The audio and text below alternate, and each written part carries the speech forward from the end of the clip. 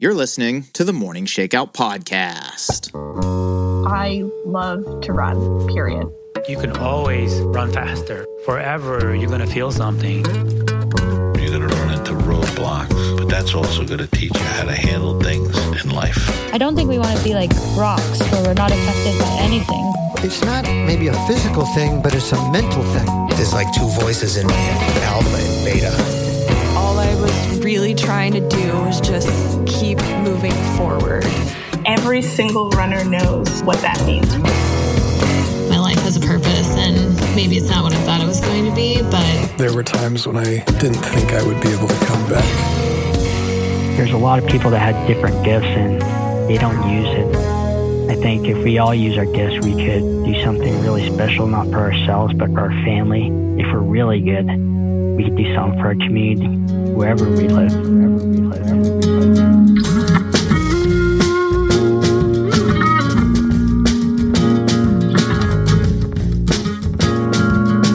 Hey, what's up, everyone? It's your host, Mario Fraioli. We are back with the second installment of our Coach to Coach series, and here to set this one up for me, once again, is Chris Douglas.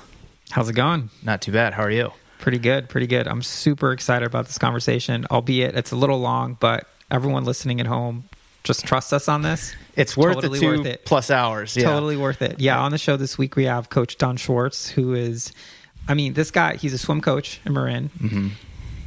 And again, we're going to keep this intro super short, but this guy's a freaking legend. He is a legend, a very understated legend in the world of swim coaching. He's a Hall of Fame coach. The American Swim Coaches Association inducted him, I don't know how many years ago, but he's a legend in the sport. He's been coaching for a long time at all levels. He coaches youth, he coaches adults, he's coached Olympians, he's coached world record holders, and he is largely regarded as sort of the forefather of modern swim training. Back in the early 70s, he introduced a concept called cycle training, which is essentially just cycling between hard and easy days, which he actually learned from a few race walkers and track and field coaches. But, at the time, this was revolutionary in swimming and is really the basis for how many swimmers train today. Yeah, I think like this episode to me was kind of like a masterclass on how to become an awesome coach. Mm-hmm.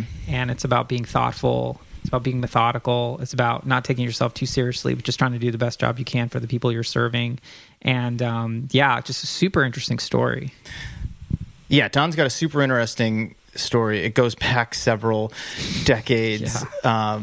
And he, aside from just like what he's done in coaching, one of the things that we talked about later in the conversation, he founded what was called the Creative Performance Institute, and he ran that for 8 years and essentially gave, workshops to teams and I think organizations too, just about the importance of mindset, the mental side of performance. And we talked a lot about that in this conversation. It was really a through line, in addition to getting just his background on how he got into swim training. Because what's also unique is, he was never a competitive swimmer himself. Yeah. And he became one of the best swim coaches in the world. Yeah, it's pretty amazing. Plus, he's a local Massachusetts guy too. So, big ups for that. Yeah, which I didn't know going into the conversation. And how I got introduced to Don was through my wife, Christine, who swims in his master's program here in Marin County at North Bay Aquatics. And she just raves about Don. She loves going to his workouts, the community, and just the environment that he's cultivated at North Bay with the master's program. But he also coaches, some very high-level youth athletes who go on to compete in college, Olympic trials, and even beyond.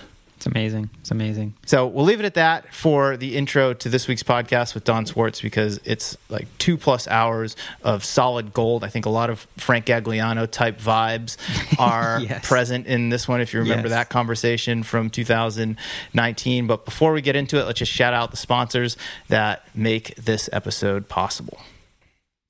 Okay, first up, we have Tracksmith. Longtime partner of the Morning Shakeout. I am stoked to be associated with this brand. I love everything that they do, from the apparel that they create to the events that they cultivate to the content that they put out in the world. Everything celebrates just the history and culture of the sport that I and that many of you listening love so much. Right now, they've got their cross-country collection out. We are in the middle of cross-country season here in the U.S., my favorite season of competitive running. You've got high school cross country, collegiate cross country, and even post-collegiate cross country. I mean, I'm over 40 years old, and I'm still competing with a local team here in the Bay Area, hoping to go to nationals later this year. It's neither here nor there. Their cross country collection is built on the Van Cortlandt line, which are some of their original pieces. They've got some fresh new colors this fall to celebrate cross country, and also, as we've talked about last couple episodes, the Brighton base layer. It is getting cooler here in the mornings. It's almost time. No, it is time, man. I've been pulling mine out. How early you been running? Every few days. I mean, 6 a.m., 6:30 a.m. I mean, it's right around 50 degrees, but they've got 2 base layers. There's a short sleeve and a long sleeve, and you can wear them as a base layer and put a longer top or a jacket over them, or you can just wear them by themselves, which is what I do right now. I've got the short sleeve version. They have a long sleeve version. It's a merino wool blend, so it's super comfortable. It wicks moisture, regulates temperature, and it does not smell when you sweat in it. I mean, in theory, you could wear it for a few days on end before you even throw it in the washer, and no one will ever know. So check out the cross-country collection at tracksmith.com/Mario. And if you are a new Tracksmith customer, when you check out, use the code MARIO-NEW. That's MARIO, capital N, capital E, capital W, and you'll save $15 off your first purchase of $75 or more. If you're already a Tracksmith customer, there's a different code that you can use. It's MARIO-GIVE. That's MARIO, and then all caps GIVE. That will get you free shipping on your next order, and 5% of your purchase will go to support the Friendly House in Worcester, Massachusetts, which is an organization that is near and dear to me. It's where I spent a good chunk of my childhood, after school program, summer program, biddy basketball. It does a lot for the inner city in Worcester, Massachusetts, and I am thrilled that a percentage of every purchase using that code goes to support the Friendly House. That's tracksmith.com/Mario. I love it. Up next is Gooder. I mean, we love these sunglasses, right? Love them. What are your favorite? Well, I'm also a fan of the OGs, but I kind of mixed it up a little bit with the colorways. Like, I love their Pride collection. Okay. I have to share those now with my daughter, incidentally, because she likes them as well. So, I'm not afraid of the bright colors. But yeah, I think I would not... Midnight, was it Keith's?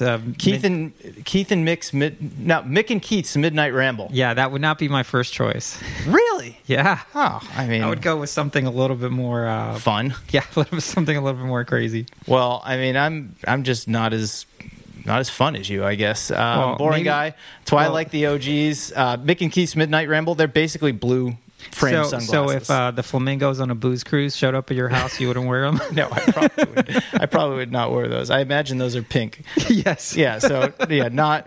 I mean, I got no problem with pink. They just don't look great on me. But, hey, whatever type of sunglasses you like, Gooder is going to have a pair for you. What I love about these sunglasses, they don't bounce, they don't slip. They're polarized to protect your eyes. I mean, they come in just a wide range of styles and colors. I wear them anytime that I'm outside. There's a lot of sun here in California, so I wear them running, I wear them walking the dog, I wear them when I'm driving. They're $25 to $35 a piece, so they're super affordable.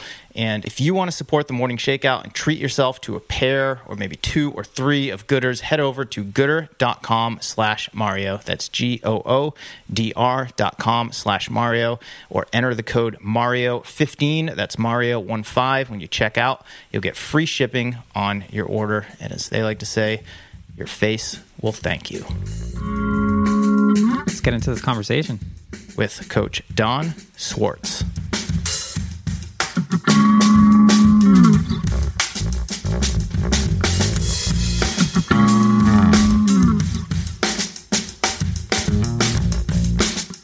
Well, Don, I don't know how many of your emails my wife, Christine, has forwarded to me over the years, but I've been looking forward to this conversation for a long time, and it's a thrill to welcome you to the Morning Shakeout podcast.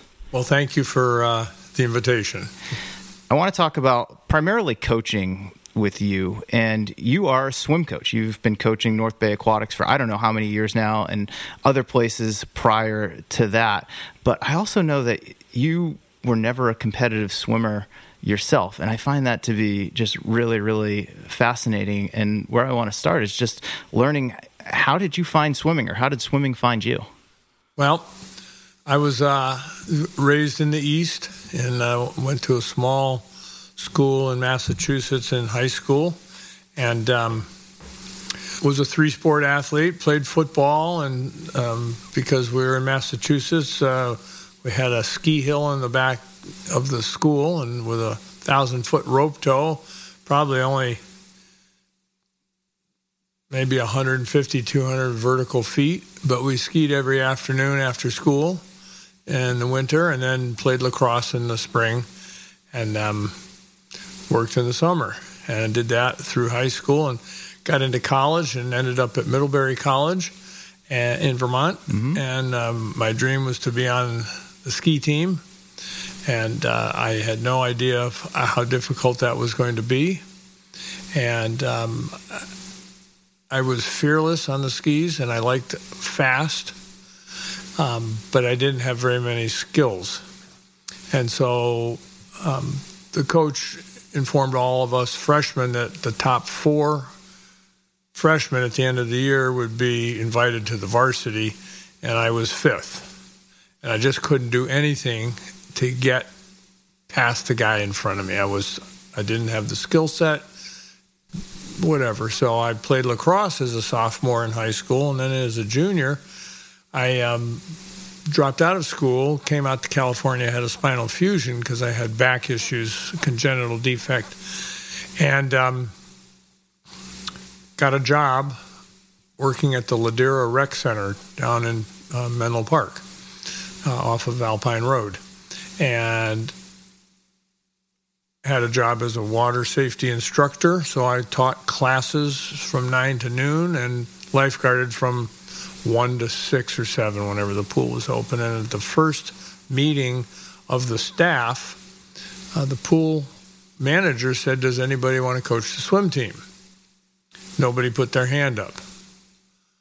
And she said it wasn't really a big deal. They've had local meets, summer league meets against other teams. There were 3 or 4 other teams, and it was the kids practiced from noon to 1 while there was a break between lessons and free swim, public swim. Nobody raised their hand. And she said, "I can't believe nobody here wants the extra hour on their time card." And I'm looking around, and I put my hand up. And that's how I got started. It was that simple. While you were still in high school?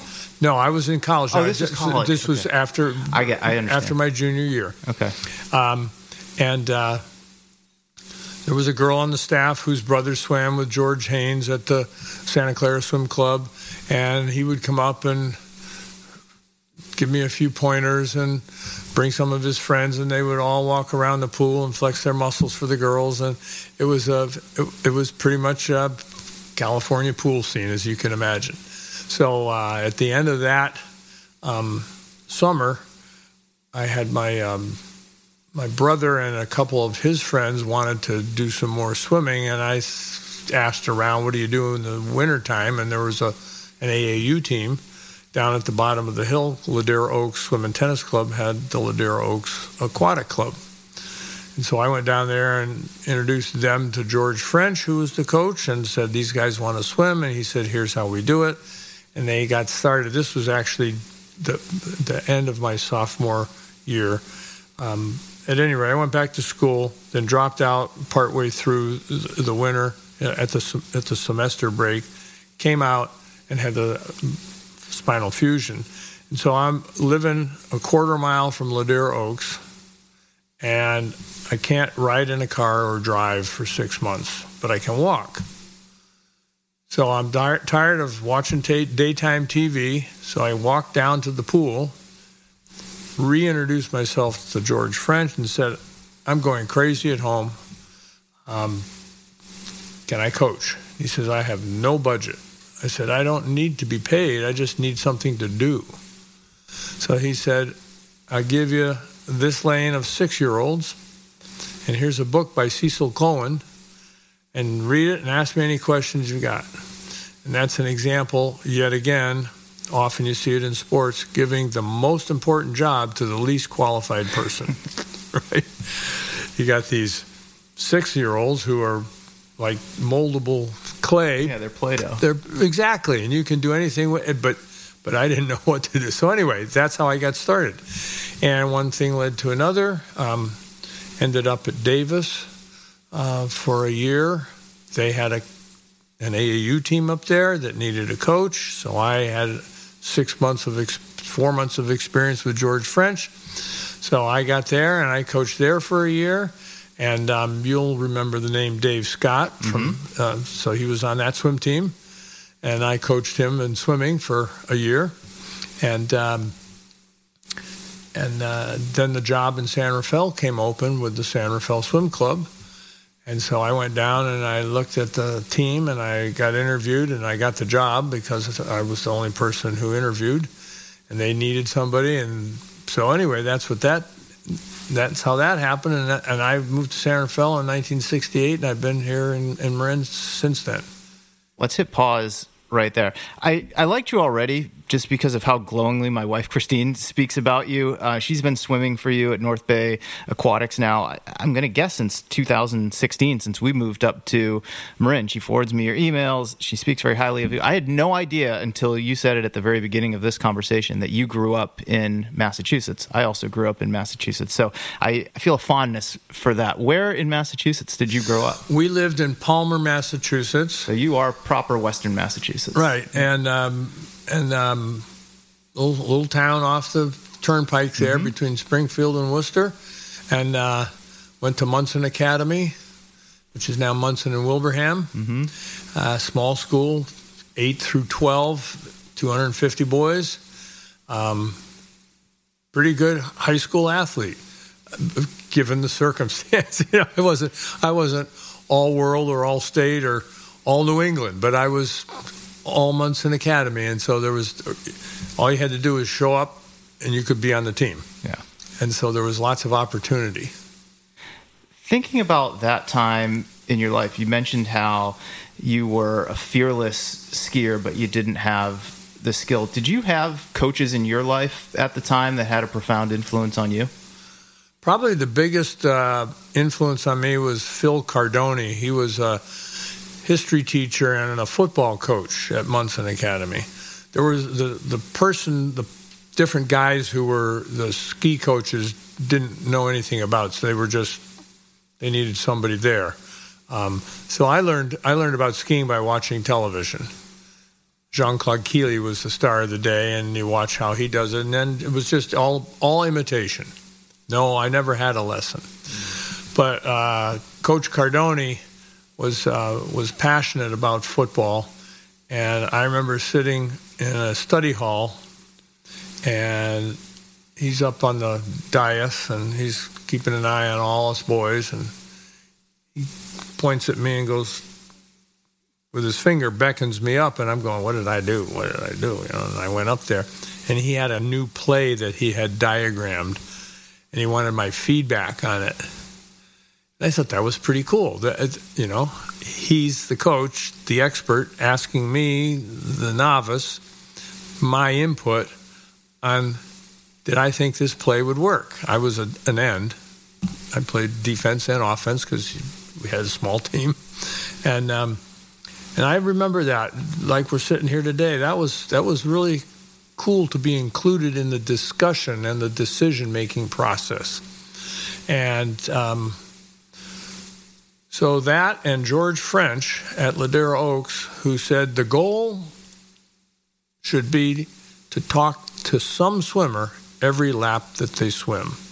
So if you swim 1,000 yards, you should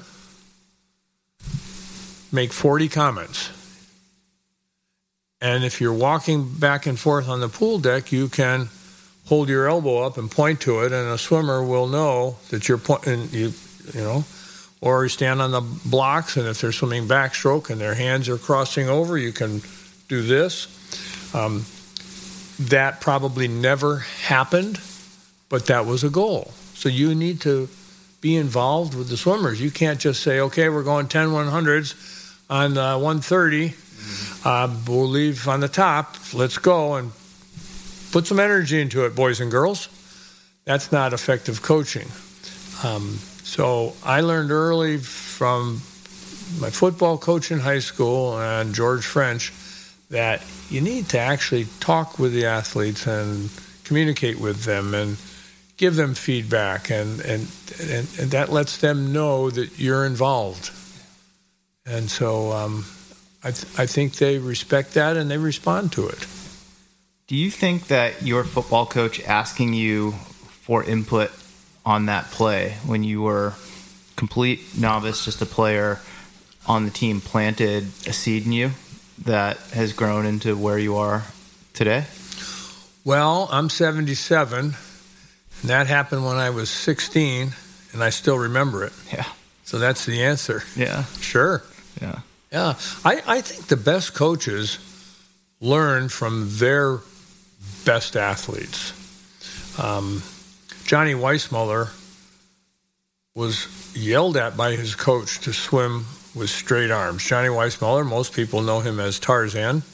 He's also the first guy to break a minute for 100 meters freestyle. And his coach said, you have to swim with your arms straight because that's how you move through the water fastest. Think of the paddle wheel on the back of a riverboat. And so he didn't want the coach to yell at him, so he swam in practice with his arms straight, but in the meet, he swam with his arms bent because he knew that was a faster way of doing it. And so while a lot of coaches know a lot more than most of their athletes, there are some athletes who intuitively find a better way to fit in the water and move through the water. Swimming is challenging because you don't have gravity working for you. And we've been watching the track and field stuff on TV, and you watch those athletes, and they're pushing off that ground pretty hard. And the swimmer who pushes super hard on the water without connecting to it, their hands just go backwards. And when your hands go backwards, your body doesn't go forward very well. Mm-hmm. So it's it's interesting. Nort Thornton, who's unfortunately the late, but the great coach at Berkeley, watched Matt Biondi swim. And Biondi, multiple world record holder, Olympian. He noticed that Matt Biondi, when he put his hand in the pool and started his stroke, he initiated the pull by just pitching his hand just slightly with putting pressure on the place below your ring finger and your pinky instead of on the center of your palm. And Nort just was watching that, and after a while I said, so why do you do that? Why don't you just put your hand in and go like that with your wrist and get pressure essentially early on your palm? And Biondi's response was, well, I feel it gives me a better grip on the water. He didn't know why. He just felt that it gave him a better grip on the water. So Nort starts thinking about that and then discovers there's a line of fascia that runs up your arm between your bicep and your tricep into your armpit. And if you just pitch your hand 2 degrees and start with that pressure, it's easier to engage your lat. And your lat is a much bigger muscle than your pec. Mm-hmm. And so the best swimmers know how to engage that big bat wing muscle in their back. So there's an example. So then Nort watches Matt and then takes that information and shares it with the rest of the team. And so that kind of thing is, in our sport, one of the most renowned coaches is Bob Bowman, who coached Michael Phelps. Mm-hmm. Well, I'm sure Bob learned as much from Michael as Michael learned from Bob. Because if you're paying attention, I'm pretty sure Steve Kerr has learned a lot from Steph Curry. So I think the really top flight coaches look at who's running the fastest, who's scoring the most points, who can block the best, who can do whatever it is in swimming, who can swim the fastest, and what are they doing that the other people aren't doing. Yeah, I think that's exactly right. And you look for those common threads, and more often than not, I certainly see this in running, track, and field. The research or the science and the data catches up a few years afterward and explains why that actually works. Yeah. And physiologically, the human I mean, I'm no scientist, so I'm willing to be wrong, but it doesn't appear to me, I've been coaching since 1966, it doesn't appear to me that the human body has changed that much. Better nutrition, sure. More vitamins, bigger humans, yes. But the capacity and the capabilities, not the capacity, the capabilities probably are pretty much the same as they were 50, 100 years ago. Jim Thorpe would be a hell of an athlete today at something. So what we do know is we know more about how to train with weights, and we do know more about nutrition, and we do know more about a lot of stuff. But, you know, the world of swimming didn't know about cycle training. We're going to get into that. Let's hit pause. Okay. But so anyway, I really think that that the coach has a responsibility to the athlete to watch and pay attention and see what's going on. And so that's why coaching to me is so fascinating, because, you know, I can go down every day and I can watch our Masters team and I can learn something by watching who's doing what. And so I really think I think coaching is really unique in many respects, because there's no set formula, and probably like many of today's computer geniuses, or who I perceive as a computer genius, you know, somebody right now is figuring out what is going to replace the iPhone. You know, and I don't know what it is, but I'll probably be buying one. So I was going to ask you this a little bit later in the conversation, but you just touched on it right now. So let's go a little bit deeper on it. What do you view the primary role of a coach, or what do you view as the primary role of a coach? Probably two pieces to that. I think we have a responsibility to empower the athlete to be great, whatever that means for that person and their interest level, and to get them to look beyond what is obvious, and to get them to think, I wonder what would happen if I fill in the blank. You know, and every kid knows what it takes to get from junior high to high school. You have to pass 8th grade, and then you get to high school, and then to graduate, you have to go all 4 years and get those check marks. In the sport of swimming, if you want to make the Olympic team, you have to first make the Olympic trial cut. You have to get invited to the meet, and it's a time. And if you don't have that time, and you're 5 seconds short of that time, is there a way for you to capture those 5 seconds? Then when you get to the meet, you have to make the finals. And in the sport of swimming, only the top 2 get to go to the team, unless you have a relay spot.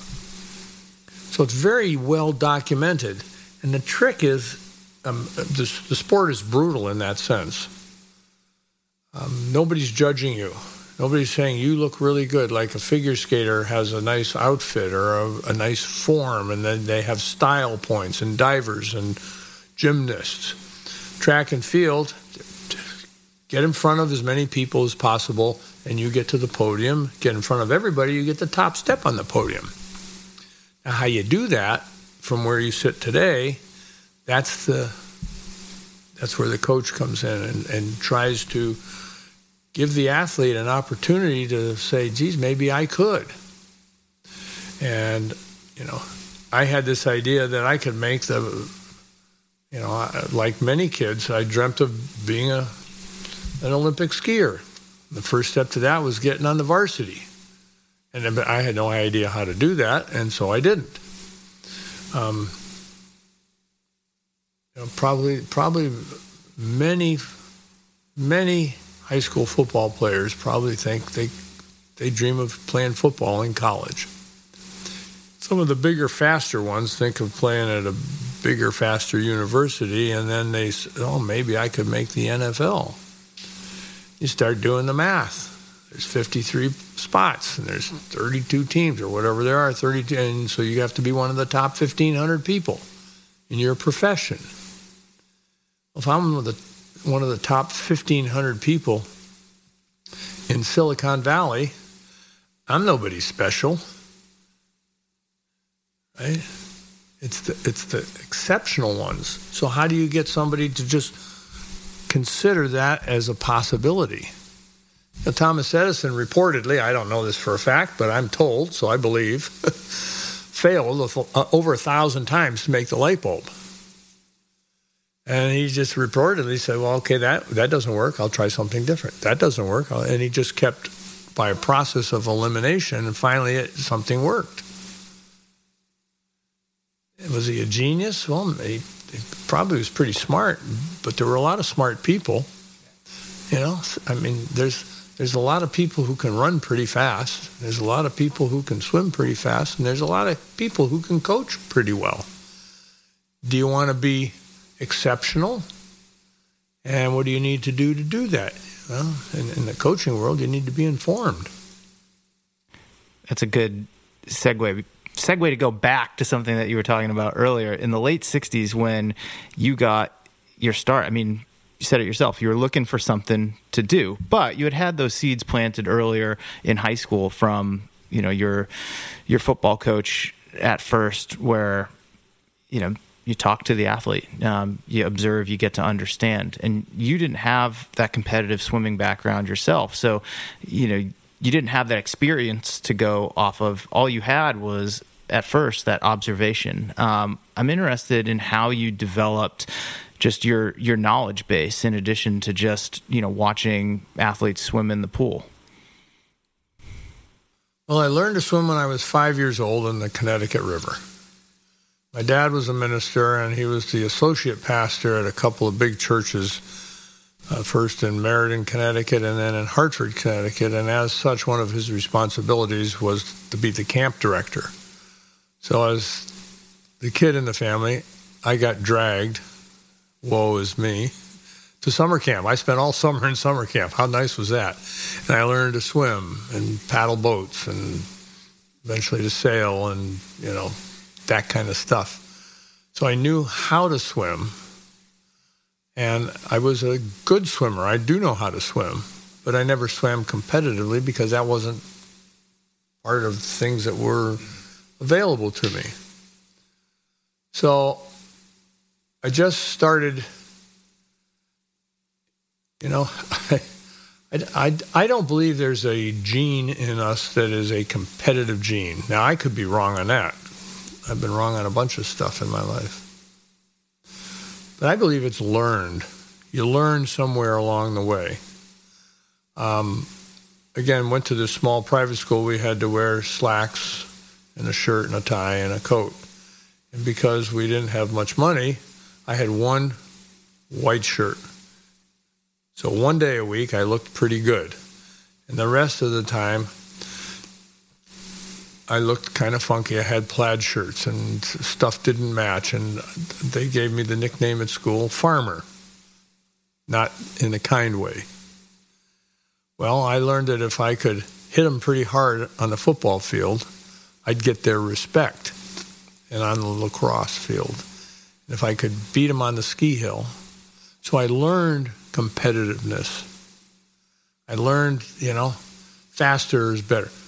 Bigger, stronger. I learned that, and that fed me. And I think probably a lot of coaches today who are really successful missed something somewhere, didn't get what they wanted somewhere. And George Haynes reportedly has said that one of the reasons he's the coach that he was because he wasn't as good a swimmer as he wanted to be. And so he said, well, but I can be a coach. I remember a specific instance. We have a very small football team, very small school, as you can imagine, and parents were allowed on the sideline at the football games. And I was the end, and I was on the right side of visualize this, the right side of the line, and I ran across the middle. The quarterback threw me the ball, and I caught the ball, and then I turned up, running down on the left sideline, aiming for a touchdown about 40 yards away. And there was a defensive back angling to come and catch me. And I'm running pretty hard. And out of the left ear hole of my helmet, I hear, "Go, Swartz, go." And I look over there, it's my father. He's running down the sideline with me. And there was no way he was going to beat me to the end zone. The guy chasing me had no chance. That competitiveness is something that I always had. I didn't have to beat everybody at everything. I wasn't that guy. But given an environment where we're starting to measure, I wanted to measure up. And so that's sort of how I got started in that. We had Little League Baseball. I wasn't good enough to make the team. So I got put over there on the Pee Wee team. And there weren't enough guys to make a team, so we didn't have a team. So that was it for baseball for me, So I just think, in our sport, we have a lot of kids on our team who know how to swim. And they go to meets because that's what we do. But I'm not sure all of them really give a rat's ass about how fast they go.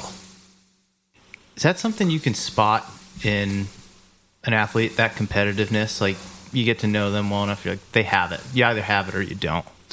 I think I'm adept enough after decades to be able to see people who have something that they want to, that they're passionate about.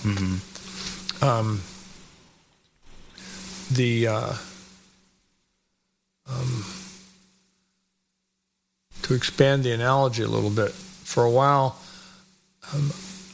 I owned a check cashing business. We, cash people's paychecks and payday advance loans and Western Union and money orders and that type of thing. And 40 years ago, I hired this woman who was a Vietnamese lady. And after about 6 months, I knew she really liked numbers and that she was really honest and that she had a brain in her head and she knew it and she liked to use it. Well, she ended up being my partner for 30 years. We've since closed the business. But, you spot things in people. We've got a girl on our team right now. Just finished her sophomore year. She's starting her junior year. She's a pretty good athlete. And turns out she's a pretty good swimmer. She's also a pretty good soccer player. So now she's in the dilemma, soccer or swimming, which is going to be my primary sport. Well, she's already, as a swimmer, as a 15-year-old, at what is called the futures level, which is one step below the junior national level. In swimming, that's a pretty good indication of skill. And she went to Sacramento this summer, and she made a final in the 200-meter backstroke. She didn't win, but she went pretty fast. She was pretty excited about that. So I'm having a little conversation with her at the meet. So I know you like soccer, and you got swimming. So let me ask you, do you think you have a better shot at being a collegiate swimmer or a collegiate soccer player? And she smiled, and she knew the answer, because I knew the answer, at least at this point. I'm trying to get her to put the soccer ball down and be a swimmer. So I'm teasing her a little bit, and she says, probably a swimmer. I said, yeah. You're not there yet, but can you be? Absolutely. And a girl on her team who just this week accepted a nice scholarship offer from Santa Barbara. She came to us as a freshman, and she was pretty good swimming backstroke. And now she's a nationals qualifier, and multiple colleges wanted her to swim. And she's still having a little bit of a hard time wrapping her brain around who she has become, let alone who she could be. And that, I think, is the coach's job. It's something she's got physical skills, and we can, and she will improve those. But the real next step for her is accepting the fact that she's great. Mm-hmm.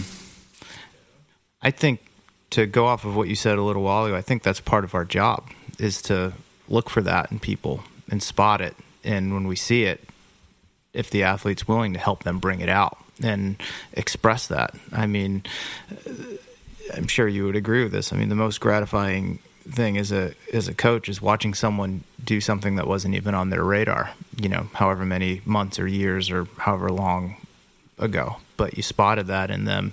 You plant that seed of belief. They trust you enough to work toward it, and then it blossoms into something pretty special. Yeah. My personal belief is that everybody on the planet is in the right place at the right time, probably more than once. And the key to capitalizing on that is, first of all, you have to know you're in the right place. And then secondly, you have to know what to do with it. How do you know when you're in the right place? Oftentimes, you make a mistake and you do something that's like, whoa, like Bob Beeman's jump. He was a 27-foot long jumper. And that's how he looked at himself. He's trying to improve 2 or 3 inches. And he jumps 29, 2.5 or whatever that was.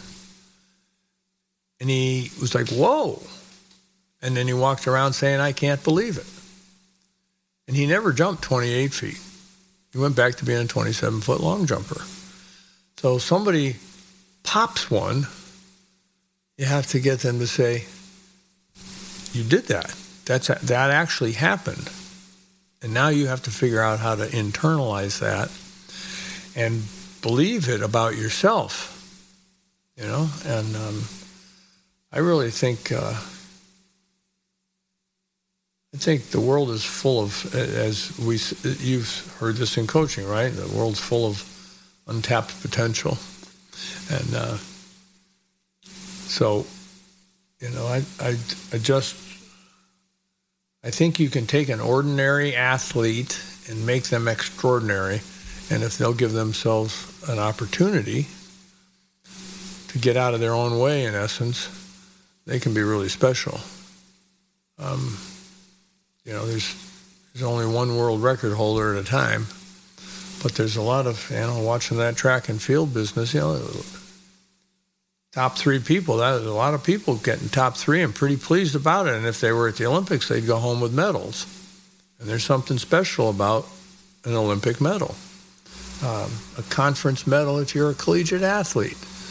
A high school state medal if you're a high school state athlete, So, I really believe that you have to help people consider. We talk to our athletes about being in the right place at the right time, and being aware of it, and then doing something with it. And if we've got choices every day. You have choices. You're going to go to practice, or you're going to go and do this other thing, which you can justify. I got to do this for my senior project. We've got people on our swim team, not many, but we've got, let me think about this, 1, 2, we have 30 kids in our training group right now. We have 3 that have not missed a practice in a year. They don't even get sick. They get a little scratchy throat, but they figure out a way to get past it. Now, you get COVID or strep throat, you're going to miss practice. But it's just like there are many people who are super healthy, who get knocked back once in a while.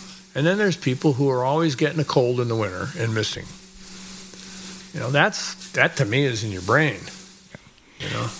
It's interesting to hear you describe that. It makes me think of legendary track and field coach Dan Paff. And I have this clip. I think I've shared it in my newsletter before. The gist of it is perfect doesn't exist. And he's talking about in the realm of injuries and physical therapy. And he says, look, I've coached 80 some odd Olympians. He's like, none of them have ever been perfect. If you left it up to the doctor, the physical therapist, and they just looked at them, you know, they would never run, they'd never train. He's like, they would never get to that point. He's like, you have to learn what your limitations are and kind of work within a range. And yeah, if something's severe enough, yeah, you got to rest, you've got to take it off, but you've got to kind of learn how to work within those imperfections, because you're never going to hit, 10 out of 10, everything's good. Okay. Go hit it. You still got to show up to practice more often than not, even if a little something's bugging you, and knowing like what's a real injury versus what's something that you can, work through that's in the allowable range. Yeah. I think the top level performers in and out of sport are more, if you look at the spectrum, on the one hand is failure and on the other hand is perfection. And I don't think they're interested in being perfect. They're interested in being excellent, whatever that is on any given day in any given situation. And they're not worried about failing. And as such, they don't spend most of their time on the failure end of the scale. They spend most of their time on the excellence end. Babe Ruth, right? Held the home run record for decades, also held the strikeout record. And his attitude was that if I strike out 2 or 3 times in a game or fail to get a hit for a week, why should I worry? Let the pitchers worry. They're the ones who are going to suffer later on.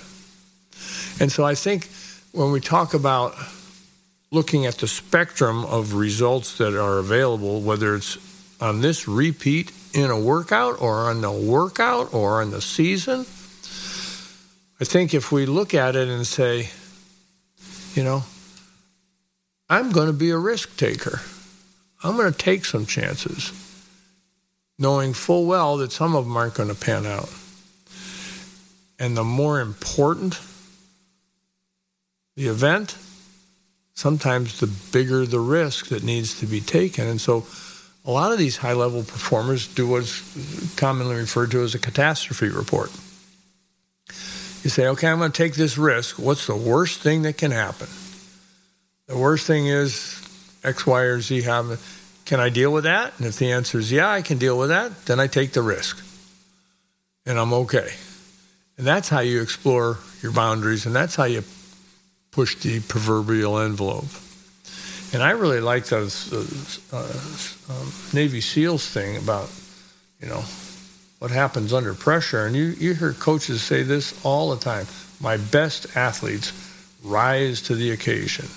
Or the coach will give a motivational speech before the team, and this is a big game. We have to win this game so we can go to the Rose Bowl, and we need to rise to the occasion. And SEALs believe that you fall to your level of preparation. And so you want to keep making sure that floor is pretty damn high, so that when you stumble, you're not stumbling very far. And so that, again, we get back to, she comes to every workout. He's in the weight room every time the weight room is available. And he's not in there. He's in there picking up heavy things, to get stronger. Somebody once said, the problem with weightlifting is that it hurts. Well, if you pick up a light weight, it won't ever hurt, and you won't ever get stronger. So anyway, I think, and one of the reasons I go to the pool is because I'm looking to be motivated. I'm looking to put forth an idea and see who's willing to tackle it and who can pull it off, even just for a lap. If they can do that, Christine this morning said she got her stroke count down 2 strokes. We're doing stroke count work. I said, 2 strokes? That's a lot. I said, you do a half Ironman. That's a lot of arm strokes that you don't have to take. She says, she smiled. You know Christine's smile. Yeah, that's a lot of strokes. So that's, that's the kind of thing. I mean, I'm going to the pool this afternoon, and I'm going to see something, and I'm going to get excited about it, and I'm going to let that athlete know that I'm excited by what they just did. And then that excitement might carry over to them and might make them more eager to come back the next day and try again. Well, and I think everyone's looking for that to some degree, or needs that to some degree. It goes both ways, as you just described. Yeah. I mean, would you go to would you play ball on a team that nobody ever gave anybody pump ups? He goes, and this is a drag. We got people who are really good swimmers who just don't like to swim, but they really like games. It's good for them. There's water polo. You can go play water polo. Take your swimming skills and play a game. There's people who love to run, but don't really love to run around in circles or across the golf course. So they go to soccer. It's a game. It's involving running, but it's a game. And it's just, I think it's incumbent upon parents to find something that their kids are good at, are drawn to. Could be the glee club, the debate team, the chess, anything but. There's got to be enthusiasm behind it. Anything but going to the mall or smoking dope behind the bleachers. You can find something that you're good at, that your youngsters are good at, and encourage them to do that. In the sport of swimming, we have, I forget exactly right off the tip of my tongue, but there's like 15 or 16 events. Find 1 or 2 of those that get you excited. You may not ever want to swim 200 butterfly, but you might get excited about 100 butterfly.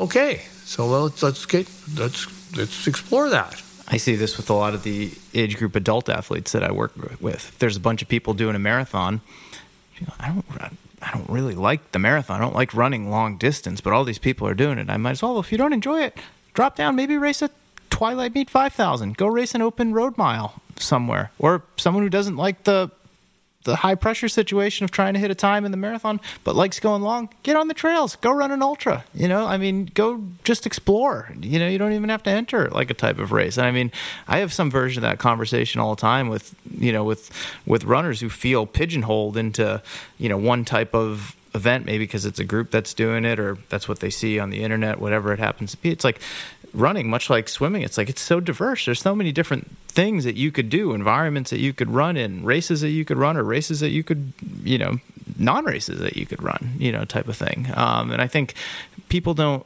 I think people lose sight of that sometimes. Well, it's like, find something that piques your interest, and then invest in that and see where it takes you. I got into running quite by accident and ended up running the San Francisco Marathon. And in front of me, as we're going through the Presidio, the courses, of course, have changed, but we're running down through the Presidio, and there's 4 guys and a gal. And they were obviously, judging by their body language and the conversation, they were working to help the gal finish the marathon. And I'm noticing their singlets, buffalo chips. So we finished, and I wondered, what are buffalo chips? What's that all about? And so at the finish, I found one of them. I said, tell me, what's the buffalo chips? He said, it's the Buffalo Chips Running Club. We're out of Davis, and we do ultras. And I said, what's an ultra? And they said, it's anything longer than a marathon. I said, you got to be kidding me. There's something longer than a marathon? Because I had just done my first one. And, it was solid through 21 miles and then staggered home. And they said, oh, yeah, there's 50 milers and there's 100 milers and there's, you got to be kidding me. So I signed up and got up one of those old runners, ultra running magazines. They were mimeographed, and stapled together and sent from someplace in Massachusetts. I think that's where they were originated from. Anyway, so I got ultra running, wonder what that'd be like. And so I explored that for a while. And what I find personally satisfying is that I learned a lot about myself doing those ultras. I was never going to be up in front, and sometimes I didn't even finish. But I learned a lot about what works for Don Swartz, and I talk to our athletes about that sometimes. Maybe the real value of pursuing this goal is not actually getting the goal so much, though that would be nice, but it's what you learn about yourself in pursuit of. And the lonely life of a long distance runner or a swimmer, or you think about a golfer. People go, is that really a sport? Well, actually, yeah, it's competitive and it's physical, so I guess it is a sport. But you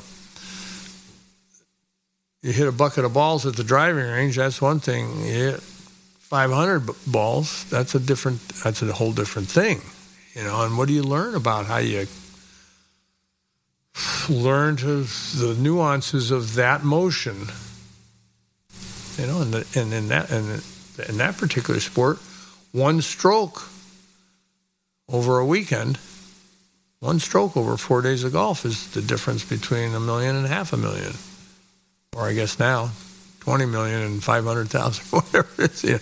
So I think beyond that, though, the takeaway is, whether it's running, swimming, golf, whatever it happens to be, these races, these events, these goals, they're fleeting, and they're always going to change. It can't just be about hitting, the time or placing at the meet. There's got to be a greater, lesson there, and that's just something that comes with, time and experience and putting your reps in.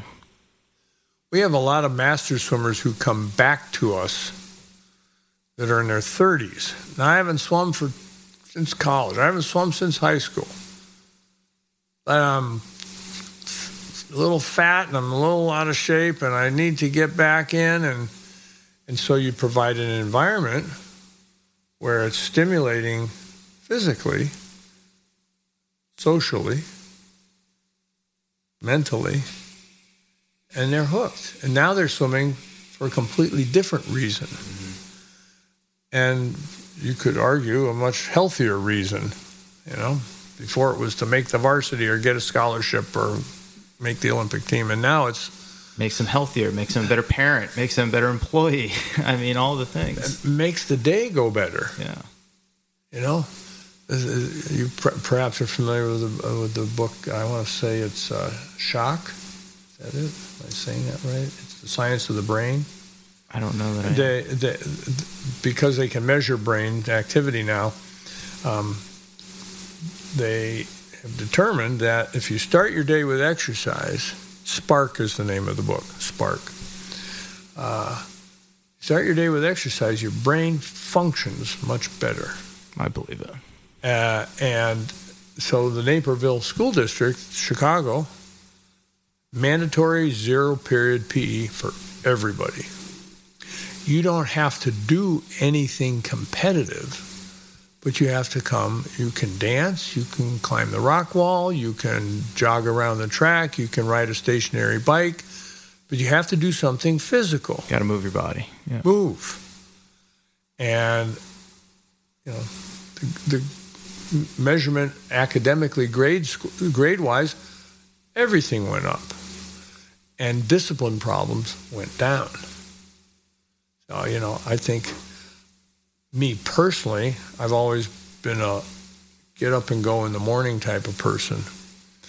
If I haven't exercised by 2 or 3 o'clock in the afternoon, I'm probably not going to exercise today. But if I can get up and, run or walk. I don't run anymore. I walk because everything hurts when I run, or sometimes I swim a little bit, lift a few weights, take a Tai Chi class, Pilates. That's where I was this morning before I got together with you. Do something physical. It's good for you.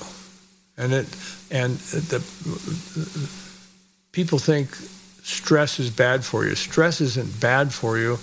It's if you can figure out how to modulate the stress. And so that's why a lot of people feel really good if they, after work, they go to the gym. Because they take the mental, sometimes emotional stress out of the day and replace it with a physical stress, and then they feel better. Well, duh. Yeah. and there's no good or bad. I think it's whenever it works for you. I mean, tonight I'm going to go into San Francisco and coach a track workout for the Golden Gate Triathlon Club. People are going to show up there after work. I see it every week. You can see it on someone's face. I'm sure you see this at the pool oftentimes too. You see the stress. You see that they're worked up about something, and then they get through the warm-up and they're talking to the other people that are there. We get the intervals started, and I mean, almost like 10 out of 10 times, it starts to melt away. And then by the time the workout's over, they're just, who cares how the workout went? Maybe it went great because they had a lot that they had to let out, but it just helped to relieve that. It helped to balance out whatever it was that built up, throughout the day. And there's a lot of power in that, and in sport, and in general. Well, look at the science and the medicine behind the power of meditation. There's no question that meditation is good for you, is healthy. And people say, well, we do a thing that I learned from Katie McLaughlin. It's called the 2-minute float. After a warm-up period, say, okay, we're going to do a 2-minute float. And they look at you like, what? Yeah, I want you to just float for 2 minutes. I'll call out when 2 minutes is up. Hook your heels over the lane line, put a pull buoy on, lay on your back, lay on your stomach with a snorkel so you can breathe whenever you want. And after 2 minutes, they're like so happy. I will tell you this, I had one guy say, that was really hard. I didn't like to do that. And I thought, okay, well, don't come on Wednesdays because that's when we do the 2-minute float.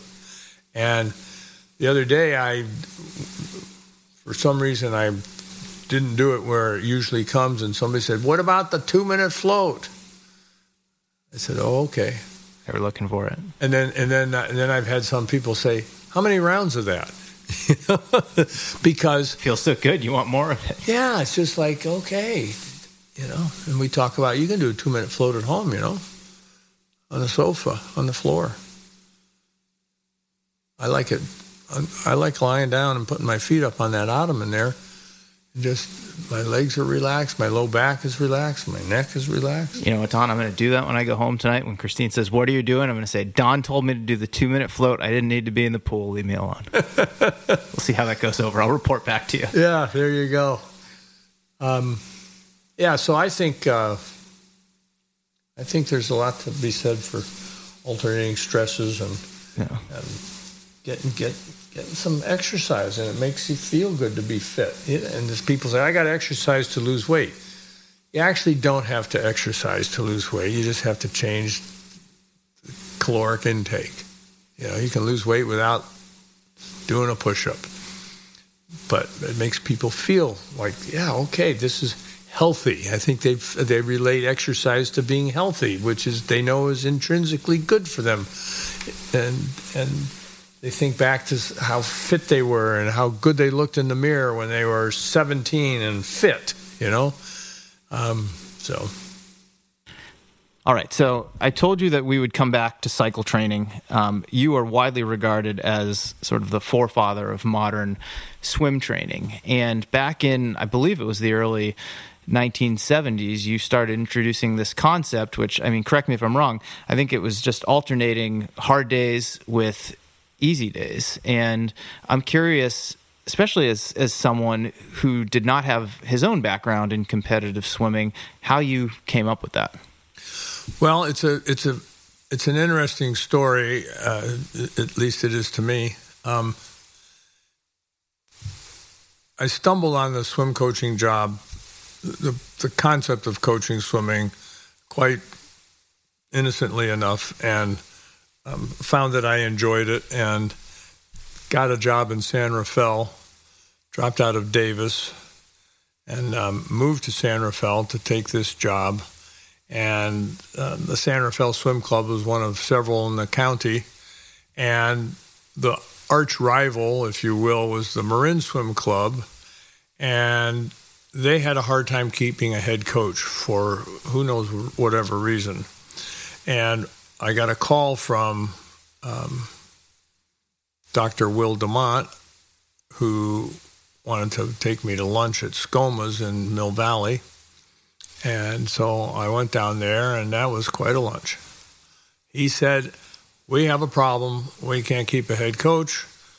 Would you like to be head coach of our team, but let's merge the two teams?" So he's not trying to steal me. And he said, we'll have more pool space, we'll have a bigger team, and we'll have the Marin Swim Club, will have a full-time coach. So long story short, we did that. And we had some pretty good swimmers on our team from both clubs as we merged. And we were training at San Rafael High School with our senior group, which was the high school age kids that were pretty fast and reasonably committed to the process. And we would go to meets, and we'd come back, and some of the kids that didn't go to the meets, to the big meets like the national meets, would say, "So how did everybody do?" And I'd say, "Well, they did pretty well. So-and-so improved 3 or 4 tenths or was within a half a second of her best time." And everybody with their body language said, "Well, okay." And I was used to this concept, having been introduced to high-level competitive swimming by exposure from George French down at Ladera Oaks in Menlo Park, that you go to a big meet and you take big-time drops.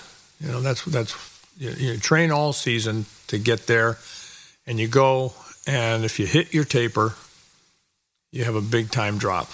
And that's what everybody was anticipating. And we'd go and we'd come back, and we were kind of like pretty ordinary. And I'm just wired to not like ordinary. If we're going to do this, if we're going to swim, at the time we were swimming 12 times a week and lifting 3 times, so we had 15 workouts a week. This was back before kids had AP classes and all that stuff, and before they cared too much about SAT scores. We're doing a lot of work. And I'm doing a lot of work, and we're not getting much return. So how do we fix this? Serendipitously,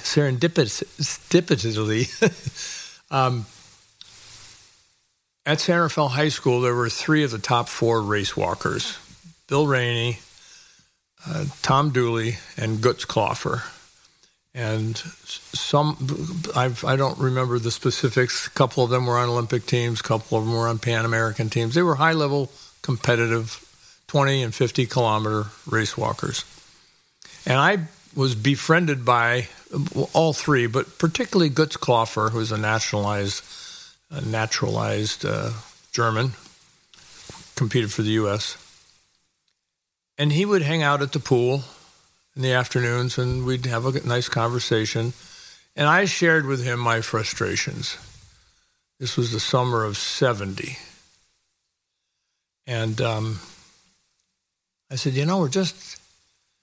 we don't swim very fast when it matters. Yeah, it was like, and, we're doing all this work. And so he asked rather innocently, he said, "Well, do you cycle?" I can remember him saying that question, "Do you cycle?"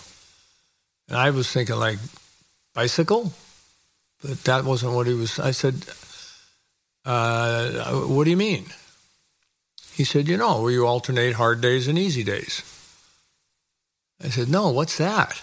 So anyway, that led to a conversation about the track practice, which was common in those days, and talk to, Bill Bowerman and some of those people. I'm forgetting this moment. I want to say Jim Bush, the track coach at UCLA, and spent some time reading stuff that had been written by Dave Waddle's coach back in Pennsylvania, I think. Anyway, long story short, I discovered Hans Selye, who at the time was considered the father of stress. And lo and behold, stress is not a bad thing. Too much stress of the same kind is a bad thing. But if you alternate stress with recovery, you get adaptation to the stress. In the world of swimming, you swim faster. Yeah. My previous podcast guest, Brad Stolberg, has what he calls the growth equation. Stress plus rest equals growth. Yeah, there you go. And swimming at the time had two seasons, an indoor and an outdoor. And the indoor was short course yards and the outdoor was long course meters. And of course, in the world of swimming, all the international stuff is long course meters. Now, there are some short course meter meets, et cetera, but typically, especially in those days, it was short course yards in the winter, long course meters in the summer, spring, summer. And you would spend the months of September, October, November beating the living daylights out of everybody, in theory, building their aerobic capacity and their tolerance for discomfort and all the stuff that coaches talk about. And then you would do some racing, and January, February, and in March you'd go to a big meet. And the NCAA followed the same pattern. They had their season starting in the fall, and their championship meets were typically mid to late March. And so we were in this pattern, this cycle of, not a cycle, we were in this pattern, and we weren't getting what I deemed to be good enough results. So learning about the concept of alternating cycling between stress and rest, stress adaptation, I played around with some stuff in the summer of 70, thinking about it, not doing anything about it, but thinking about it. And I made the commitment. And so in September, when we started back again, I sat down with the team and I said, look, we're doing okay, but we can do a lot better. And I'll take the responsibility for it because you guys are showing up, many of them, 12 times a week. Yeah, doing what I tell you, putting in the yards. Doing it. And I said, so what we're going to do is we're going to do this thing called cycle training. And I gave him the rationale behind it and my story with Goods Cloffer and the studies I had read and the books and the articles. And I said, so basically what we're going to do is we're going to work really, really hard on Tuesday, Thursday, and Saturday. In the morning, we're going to come in and we're going to get we're just going to get some yards in, 4,000 or 5,000 yards. And in the afternoon, we're going to come back and we're going to do some pretty serious interval training. And Monday, Wednesday, Friday, we're going to do little to nothing. We'll come in and loosen up after Tuesday night. Wednesday morning will be kind of a, 2,500, 3,000, easy. Do a little stroke work. In the afternoon, we'll lift a few weights, swim a little bit, shoot the breeze. And so Monday, Wednesday, Friday became the recovery days. Tuesday, Thursday, Saturday became the stress days. And it was magical in that there's a predictability built into a cycle. And as a coach, we've all had athletes come to us on Monday morning and say, I feel great. I wish the race was today. Mm-hmm. But the race was on the weekend. So this built predictability into the cycle. If you are feeling great on Tuesday, awesome. If you're feeling crappy, you knew that you still had to do. We weren't going to let you do a makeover on Wednesday when maybe you would feel better. A little bit run down with a cold or had to, God forbid, stay up and study. People weren't staying up and studying in those days, but you know what I mean. Yeah. And so when we did go to meets early and mid-season, we were swimming fast, especially in comparison to the other people. because we were not beat up. We were a little bit rested. And so the knock that we got from our competitors and the coaches was, well, you're resting them in the middle of the season. Well, yeah, we're resting them on 3 days a week, but, we're going some pretty serious stuff on Tuesday, Thursday, and Saturday. And, of course, the kids liked it, being able to swim a little faster in season. It's fun. And it boosted their confidence.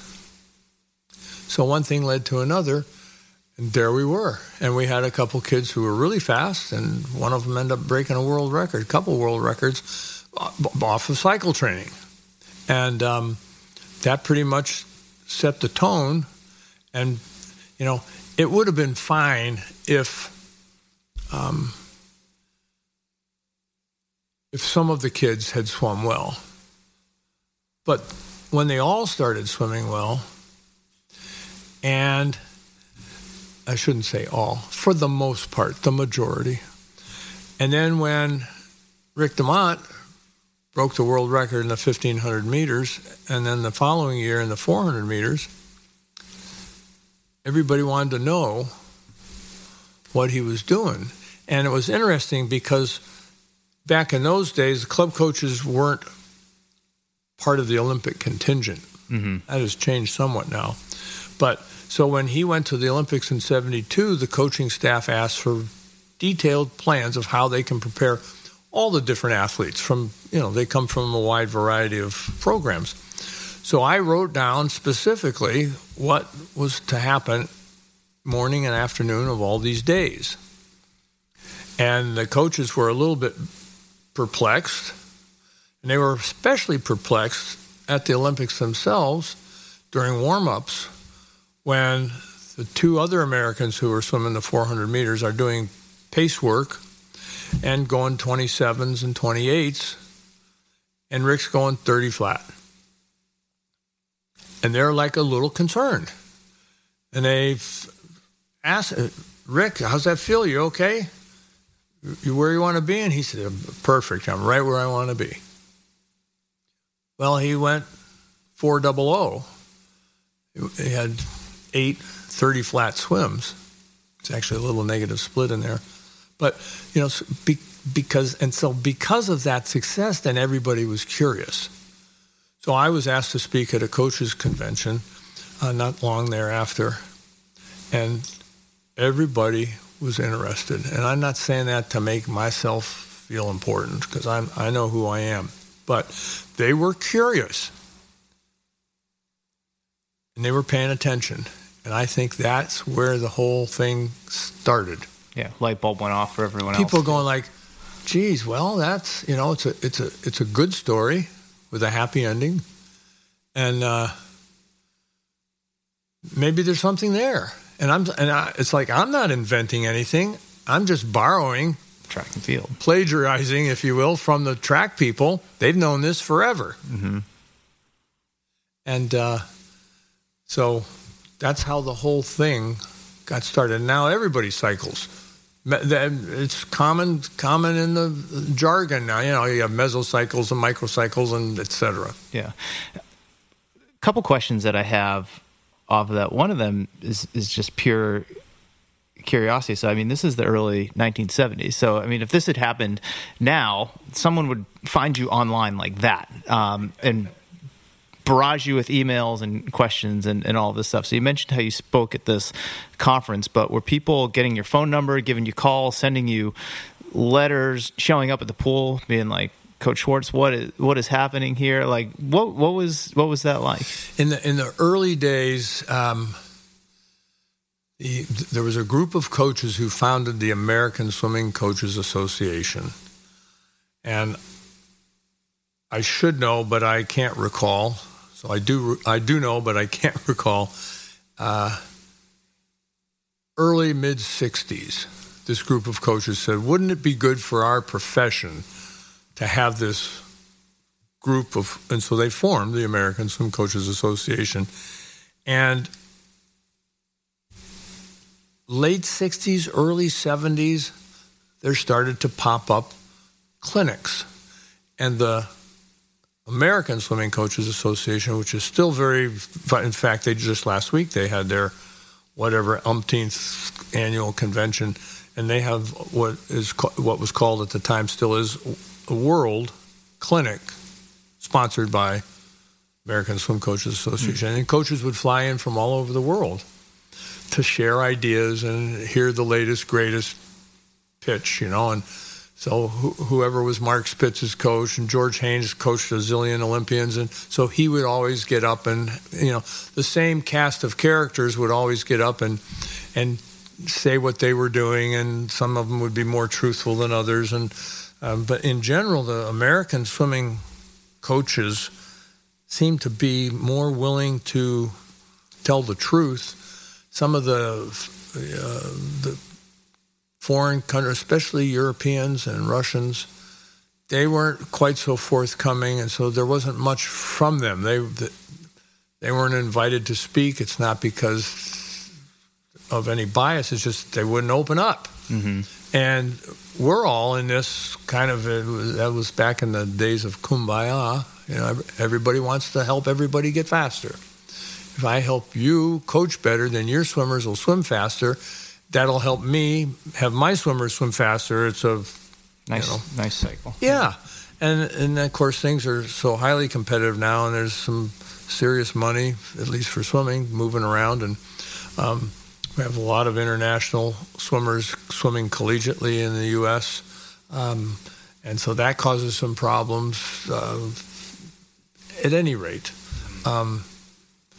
that association still is very active and still promotes and promulgates coaching and coaching theories, and and they've gone beyond just the nuts and bolts of get your elbows up and do this with your fingers, and 1050s on the minute produces something different than 1050s every 3 minutes, than 1050s on the 40 seconds. There's all kinds of, and everybody's got their physiological adaptations and all of that. But the human,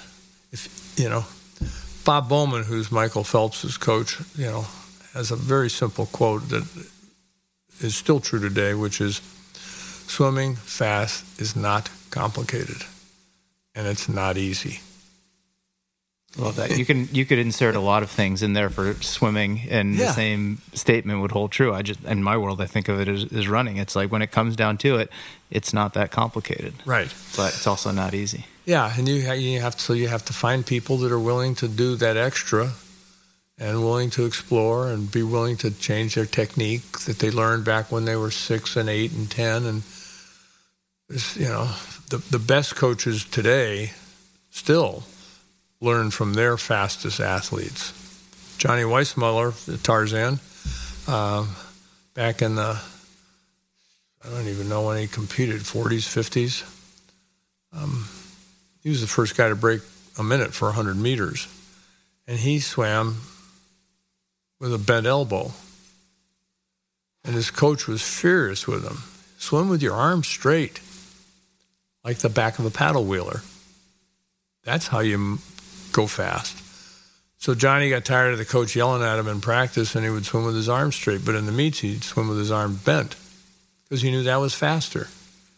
And the really sharp coaches can identify and see, and then they watch and they learn. I'm sure that Bowman learned a lot from watching Phelps, and I'm sure Phelps learned a lot from Bowman. It's inevitable. If you were Usain Bolt's coach, you learn by watching him. You probably also added to what he was doing, but you're seeing it. And he's now coaching that the fella whose name I can't recall, the current 200-meter guy.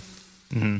I think he just won the 100 at the recent World Championships, as well as the 200. But it's an evolutionary process, and people are intrigued with swimming faster, running faster, throwing the javelin farther, whatever the thing is. Imagine the audaciousness of Fosbury going over the bar backwards. Whoever thought that up? Well, that was a good idea. And now everybody does it. so biomechanically, we learn stuff by experimenting.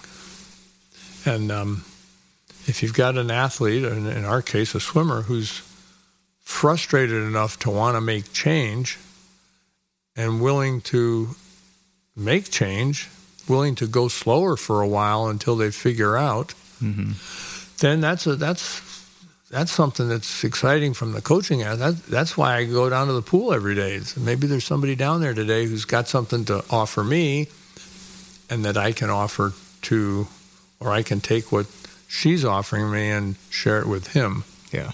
I think that's such a helpful perspective because I've learned through my own experiences that coaching is a two-way street. I mean, you can't go in as a know-it-all.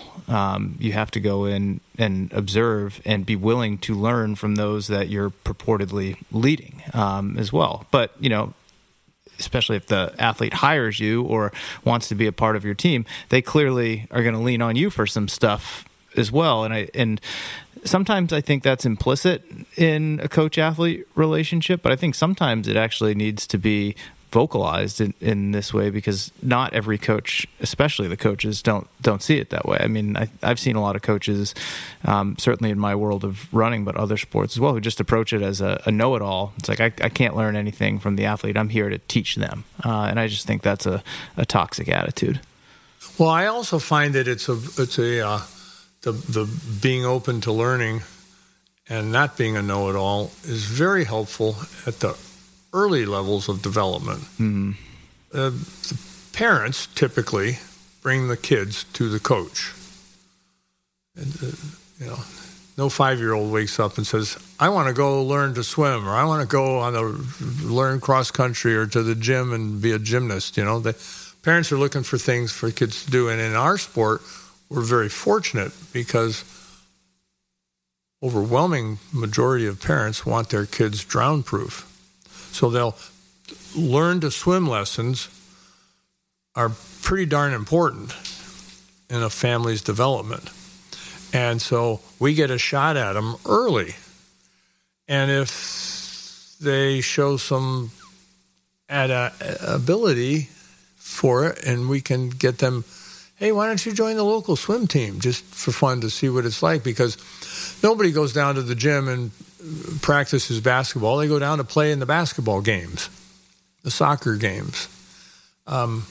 So let's see if we can't get them interested in swimming, and then and maybe some of those will eventually become competitive swimmers. And if they get the vibe early in the development that this is a back and forth kind of progression in terms of learning, then I think it helps us capture curious kids. And I think kids that are curious, then we can work with that. In our sport and in your sport, there's people that like to run, but they're not all that excited about running, so they'll play soccer. In our sport, they'll play water polo. Takes a certain kind of person who wants to run in circles, swim on a black line. So what we're looking for are those people, and then seeing if we can get them excited about running in a circle faster or swimming faster on the black line. And if we come at it from a collaborative point of view as opposed to a my way, I know more than you know, and today I might know more than you know, but I might also learn something from you as you progress. So and there's a lot of my way or the highway coaches. And so I got involved in swimming, and then I got out of swimming, and when I decided to come back in, here in the county, there were 2 programs. And one of them was run by a guy who swam for me in the 60s and 70s, but he had a pretty dictatorial approach. You're late to practice, 25 push-ups, that kind of thing. And if you think musically, he was like think John Philip Sousa. And Ken, who is the other guy who swam for me, North Bay Aquatics, it's like the Grateful Dead. You know, often really good, sometimes not so hot. You know, but some of the music, when it's good, it's really, really good. And so that's the kind of program that we have, and it's still that way. It's not our way or the highway. It's like let's see how well we can make this music play. And sometimes you get to be the Jerry Garcia, and sometimes you're the rhythm guitarist. How do you spot that, quote unquote, it in an athlete? Well, it's interesting. Right now, Brock Purdy, the 49ers quarterback, recently described by Steve Young, Hall of Fame quarterback, as having, Steve called it the force. There's that something intangible that you can see. And what Steve Young was saying is that the higher the noise volume, the more pressure, the more intense people who have, again, what he calls the force, but people who have it, for them, things slow down. When for everybody else, it gets crazy. And just staying on point becomes near impossible. And for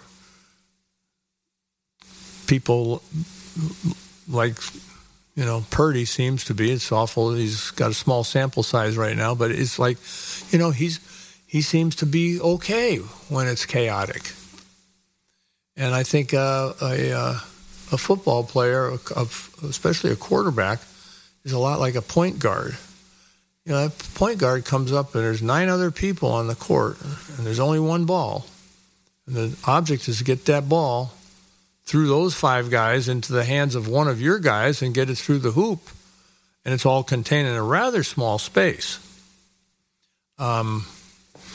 So, you know, I look at this a lot like I got involved quite by chance in ultra running for a while, and you know, there's all kinds of ways to approach a race, and there's all kinds of paths, and sometimes the most direct path is the least advisable, depending on the course and the time and the day and you. So, you know, I think the really consistently high-level performers figure out how to stay calm when the rest of the people around them aren't. And I think a lot of it has to do with the athlete's ability to tap into flow.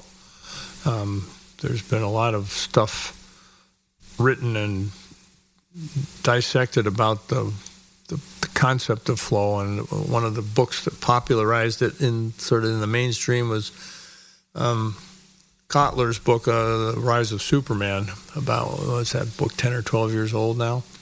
But because the measurement tools are available, we can see what goes on with brain waves, and we can measure people's ability to handle stress, and we've figured out about dopamine and a lot of those neurochemicals that get flushed into the system when certain things are available. And we spend a fair amount of time with our swimmers, and these are just teenage kids, and even younger. We talk about flow a lot, and almost every swimmer has experienced flow, and it's real simple. They swim a race, they touch the wall, activating the touchpad, look at the scoreboard, it's the best time, and their reaction is, my God, I didn't even hurt.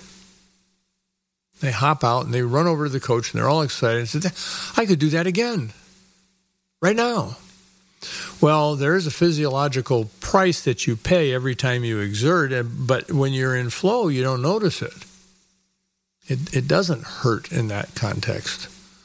And so we talk a lot about, 2 of the main things are the, staying present and staying non-judgmental.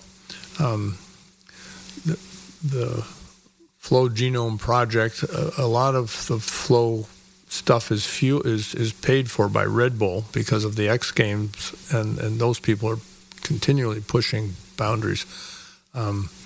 in our sport of swimming, we don't have true danger, and that's one of the things that you go off a half pipe, and if you don't do it right, you could end up on your head and paralyzing yourself. Well, there's nothing in the sport of competitive swimming that has that amount of fear / bad outcome to make you really dial in and focus, and you don't actually care what you had for breakfast right now because you're making sure that you don't mess up.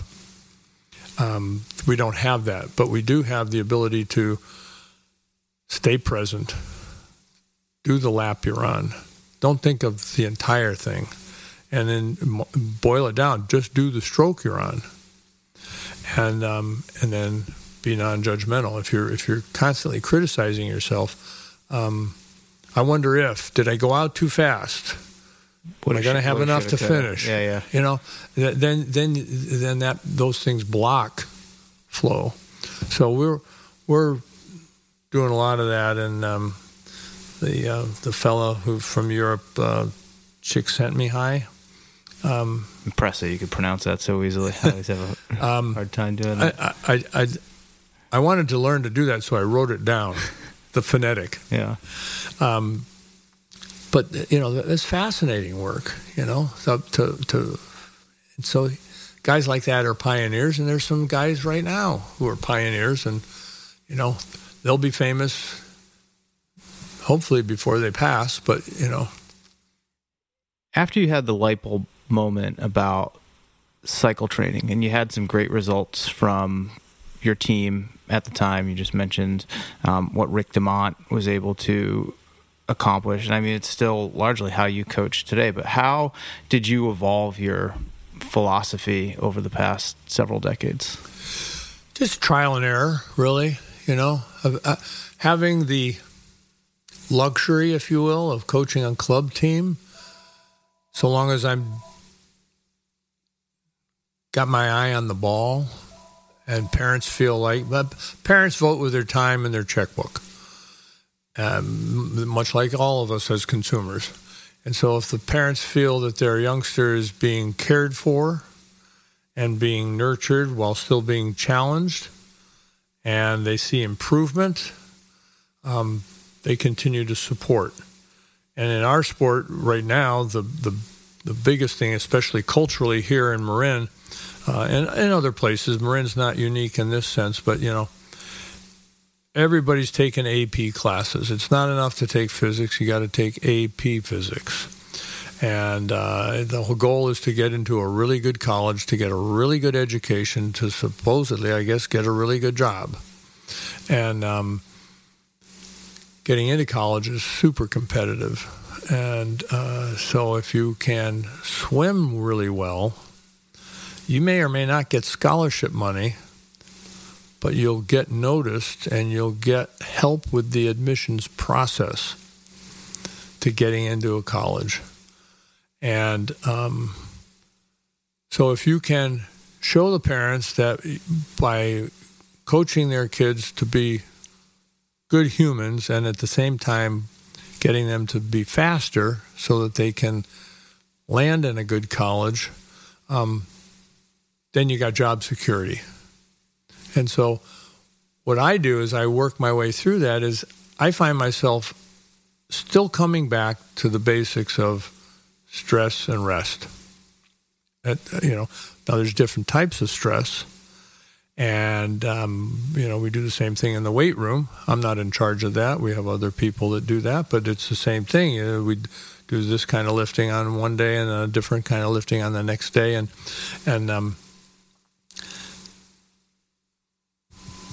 I guess, I write down all the workouts. We record all the workouts that we do. And if something goes particularly well, if I feel like, they got into it that day. They bought in. They got lost in the sets. They weren't preoccupied with how much longer do we have to do before I get to go home. But if you can get that lost in the process, and you can repeat that rather regularly, you'll get good stuff. And we've got some really creative stuff going on right now with the stuff that Max is doing with raising awareness about how your body is in the water. And I've always felt that, if you can figure out how to fit in the water and work with it, then you're onto something. And then if it means enough to you, you can get pretty darn fast. Now, you might not have world record speed, ability, but, the world's full of unrealized potential. And so what you want to do is you want to say, okay, what can we do with this person? No one's ever going to swim the 100 free in 0 seconds flat. Not going to happen.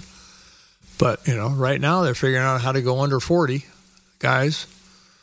And so, you just have to keep at it, being okay with not trying to be perfect. I tell the kids all the time, if you have don't aim for perfect. If you have a perfect race, you better hang up your goggles because you're never going to do any better. But you can always be more excellent. Phelps is a classic case because of his longevity. He'd go 4 years, sometimes improve 0.2 of a second, but what he was really good at was getting on the wall first. That's what he was really good at. And a variety of people took shots at him and were not successful. And so, I don't think he was chasing perfection. I don't know the man. But I'm pretty sure he was really interested in being as good as he could be on that day and being okay with what that gave him. How have you grown the most as a coach in all the time that you've been doing this? I think I'm more patient now. I think I am willing to let people make mistakes. I'm okay if it doesn't work out.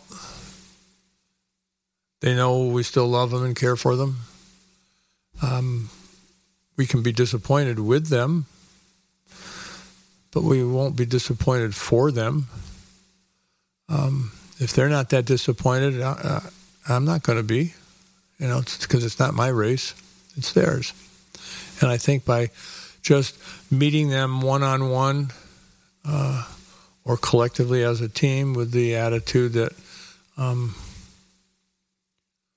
we're all in this to see what we see. What can happen here? At the end of the day, when they throw dirt on you, you want to have a smile on your face and go, I had a good run. I did what I wanted to do more often than not. I made a mark. Might have only been in a community of 5 people, my family. Or it might have been in a bigger community, the community of the swimming community or the running community, And the other thing that we really see regularly, and we are humbled by the fact that there is more than one way to get there. In swimming, they have 52 people make the Olympic team, 26 men, 26 women. They don't all come from 4 programs. One year, Eddie Reese, I believe, had 8 or 9 guys out of 26 guys. The other 17 came from somewhere, So somebody or somebody's coach and athlete, or a couple of coaches, or maybe 3 or 4 athletes got together and one of them made the Olympic team. But there was a collaborative, but it was a different. There's what's the old thing? It's more than one way to skin a cat. The only thing that counts is getting all the fur. Yeah. So I like that. I was thinking about many roads to Rome, but that one works too. Yeah. So you right now you coach, correct me if I'm wrong, it's competitive club level for like high school aged athletes, but you also coach like my wife's master's program that meets, 5:30 in the morning, right, several days per week. What's the difference between coaching those two just different age groups, demographics, people who are at, different points in their lives, but also with their relationships to swimming. It's really interesting. One of the nicest things, and I'm stealing from Ken here, Ken DeMont. One of the nicest things about coaching master swimmers is you don't have to deal with their parents. So that's why I coach adults and don't coach high school. Yeah. But having said that, there's still a lot of people who have competitive juices, and some of them are adults and some of them are youngsters. And some of our youngsters really aren't that competitive, which is okay. There's room for them.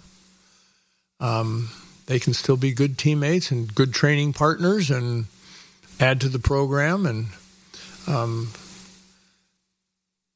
there's a lot of adults that are coming down because they enjoy seeing improvement or holding off the father time. We have a couple people, three people qualified. 2 went to the World Championships triathlon in Finland, 2-3 weeks ago. Mm-hmm. And one guy's a young guy in his late 20s, and he's on fire. And one guy's, I don't know how old Nick is. Nick, if you hear this, I apologize, but Nick's in his 40s. He might be 50. I don't know if he's that old. But he's still fired up about it. And he's still, he's still, he's one of our masters athletes who, I hate interval training. It hurts. But I'll do it because it makes me faster. So he's in that group. We've got several people who've done some remarkable open water swims. Mm-hmm. Some of them not very fast, but it's remarkable when you think about it that you can swim. Some gal just did something. What did Kim do recently? Swam. She was in the water like maybe 24 or 30 hours in cool water. And, if you watch her swim in the pool, she looks unremarkable, but she's a remarkable person, and she's a remarkable swimmer. So there's all kinds, and we have a lot of people who just like to come down and swim. My own theory is that, we spend the first 9 months of our existence in fluid, so it's not a surprise that we like water. We live on the water here. I like looking at it. I like hearing it. I got a fountain out back that gurgles. Birds come. I like hearing that. I like being on it in boats. I like floating in it. I know how to swim, but I never was a competitive swimmer, so that doesn't do as much for me as being outdoors on trails does. But it's I think.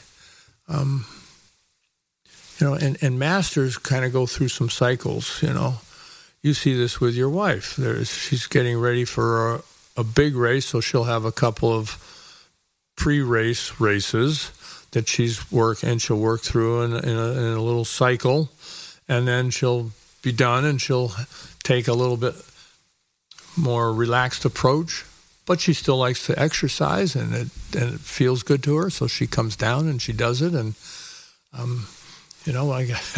one woman went down to La Jolla there was a 1 and a 3.1 mile race. Oh, in the cove down there. Yeah. Yeah. We just missed that by a week. Yeah. Right. You were down there. So mm-hmm. they did, and this one gal, she won her division, and, she said, I'll be back for Tuesday, but not this week. And she put in her email to me, glory days.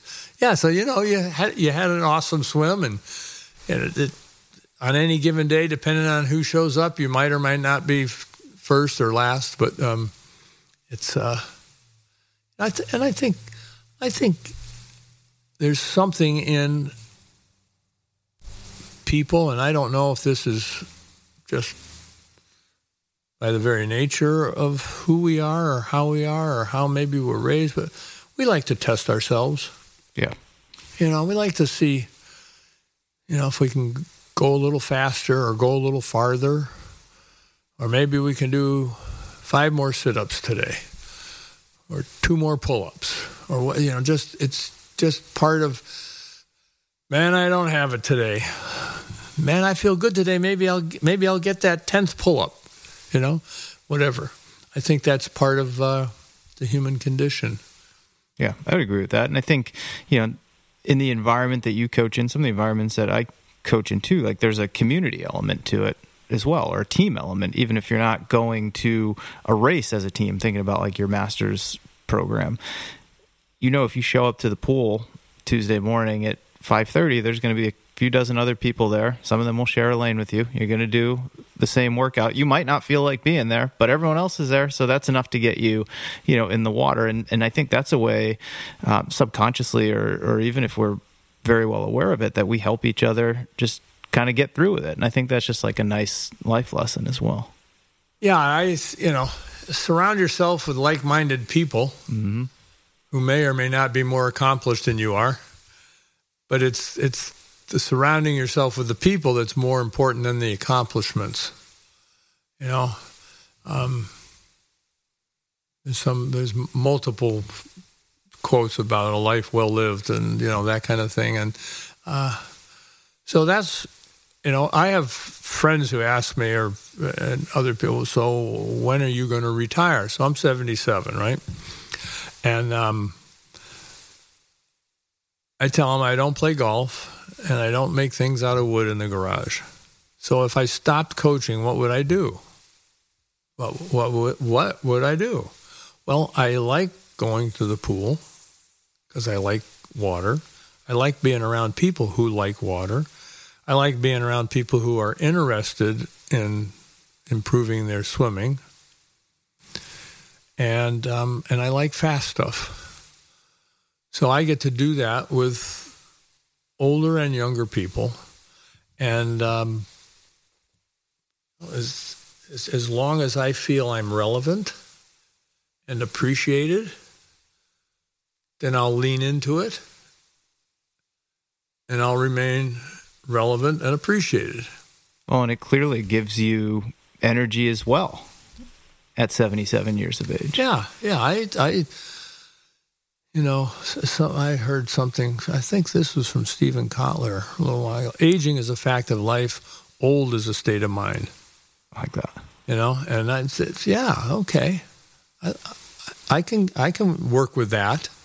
And I think the words we use to choose how we describe ourselves and what we're doing, I think those words are important. There's the positive, what might happen that would be really good outlook, as opposed to the, man, oh man, I don't know. I just heard a quote from Billy Corgan, Smashing Pumpkins. Yeah, one of my favorite artists of all time. He's great. Lean into success instead of waiting for failure. I like that. Powerful. No, I mean, I think about that in my own life. Certainly some of the conversations I've had with my athletes, and I mean, I'm guilty of it as anyone else. I think we've all had that kind of mentality at some point. You're like waiting for the failure to happen. Waiting for the shoe to drop. Yeah, exactly. It's just like flip your mindset, lean into the success. I mean, I was having a similar conversation with one of my remote athletes yesterday. I was like, Jen, you've had a great training cycle. Like, you've hit everything. The big race is 4 weeks away. I'm like, tell yourself that you've done the work and that you deserve to have a good race, and that you've been working toward exactly that. Like, you've done what it takes to be successful. You can be successful, rather than just fearing the beast that is the marathon and waiting for that wall to hit you, at mile 20. Like, yeah, that wall's going to come at some point. Just know that you've got the tools to bust right through it. Yeah. That's what we've been working on these last few months. Yeah. So I like that framing of it. I think I'm going to borrow that from you. And the other one that I like, again, from music, drummer for Nirvana. Dave Grohl? Dave Grohl. He has a book that came out rather recently. Yeah, I read that. Oh, well, you only need three things to be successful, right? As a successful musician, you need 3 chords, a microphone, and an open mind. And it's, really, when you think about it, break it down. It's pretty simple. It's pretty simple. 3 chords, a microphone, and an open mind. And what you do with that is up to you. So we had our swimmers think about, what do you need to be a successful competitive swimmer? And one of our girls came up with, and so we've kind of adapted that. He said, you need grit, you need a lane, and you need to be coachable. Yeah, those 3 things, you got a shot at being successful in a competitive swimming situation. So, keep things simple.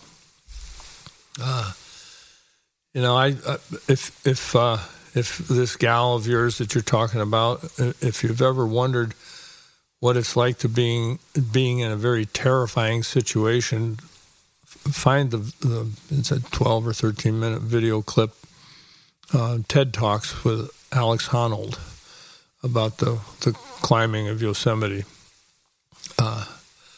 in climbing of the wall in Yosemite, and how he did it, and he spent years visualizing, so he knew every step, and he knew he could do every step. And so he did it. He could have fallen, but he didn't. He rehearsed it. He trusted himself. Yeah, and rehearsed it, put in the work, and trusted himself. Yeah, you do the work, and you go. And of course, he was able to stay in flow for 2 or 3 hours, 4 hours, whatever it took him to scale that wall. Yeah, that still blows my mind to this day. I mean, my palms were sweaty in the theater when we were watching that happen. A few more things I want to hit on with you. One thing I'm super curious about, I read that in the late 70s, you founded something that was called the Creative Performance Institute. And it sounds like it went on for 8 years, and you taught the mental side of the game to coaches and athletes. How did you go about discovering that, and what did you do exactly? One of the parents of our swimmers back in the 70s came to me and said, I just went to a sales conference up in Napa, and we had a presentation on goal setting, and all I could think about was, my kids swimming and your coaching and all of that. So that's how that started. So I looked those guys up, went to one of their seminars. They were working to adapt that to youth sports at the time. Could see the relevance of that. Got involved with it, believed, what I heard and felt was very true. It all came out of the Pacific Institute with the gentleman, I want to say Lou Tice, up in the Pacific Northwest.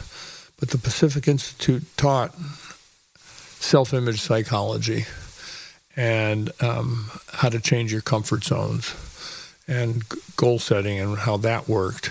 And so being exposed to that, I got those guys to do a presentation to the national team. I was one of the coaches in 1975 for the World Championship team, and I got them to come in and spend a few hours with the team. And they didn't have the swimming lingo. I had the swimming lingo, so I sort of co-presented so that it would make sense in terms of swimming vernacular. And then I thought, well, I could do that. And so I went to them and I said, I'd like to take your material and present it. And the guy said, well, I'll split it 50-50 with you, the proceeds. And I said, I sort of had more in mind 90-10, since I'm the one who's got the swimming knowledge, and I'm going to take your material to swimming, and I can earn you some free money. Well, we arm wrestled a little bit, and so it didn't work out. So I went to my attorney. He said, it's all public knowledge, all that stuff that they're teaching. Mm-hmm. self-image psychology, Maslow and all those guys. I mean, that's out there. So I went ahead and formed my own gig, which I called the Creative Performance Institute, and I got jobs in the swimming community here and overseas, and did also some local football stuff and basketball and that kind of thing, because I was a coach. Mm-hmm. So I had a source of credibility. And so I spent about 8 years doing that, and that was it was a lot of fun. It was a lot of work, a lot of travel. Was that all you were doing at the time? Yeah, that's all I did. I worked 30, 35 weekends a year. And during the rest of the time, I made phone calls to try to get gigs and ran. And did you get back on the pool deck after you shut that down? Because you had mentioned earlier how you took a period of time away from what happened was swimmers. I went from teaching seminars and workshops and that stuff to I got involved in the check cashing and money services business. Mm-hmm. And another guy and I bought a bar in San Rafael, and we turned it into a rock and roll joint. And that was from 84 to 94. And then I stepped out of the bar business, but kept my interest in the check cashing business, and that was a rather lucrative business at the time. No longer is. We shut it down. In fact, at the end of October a year ago in 2022.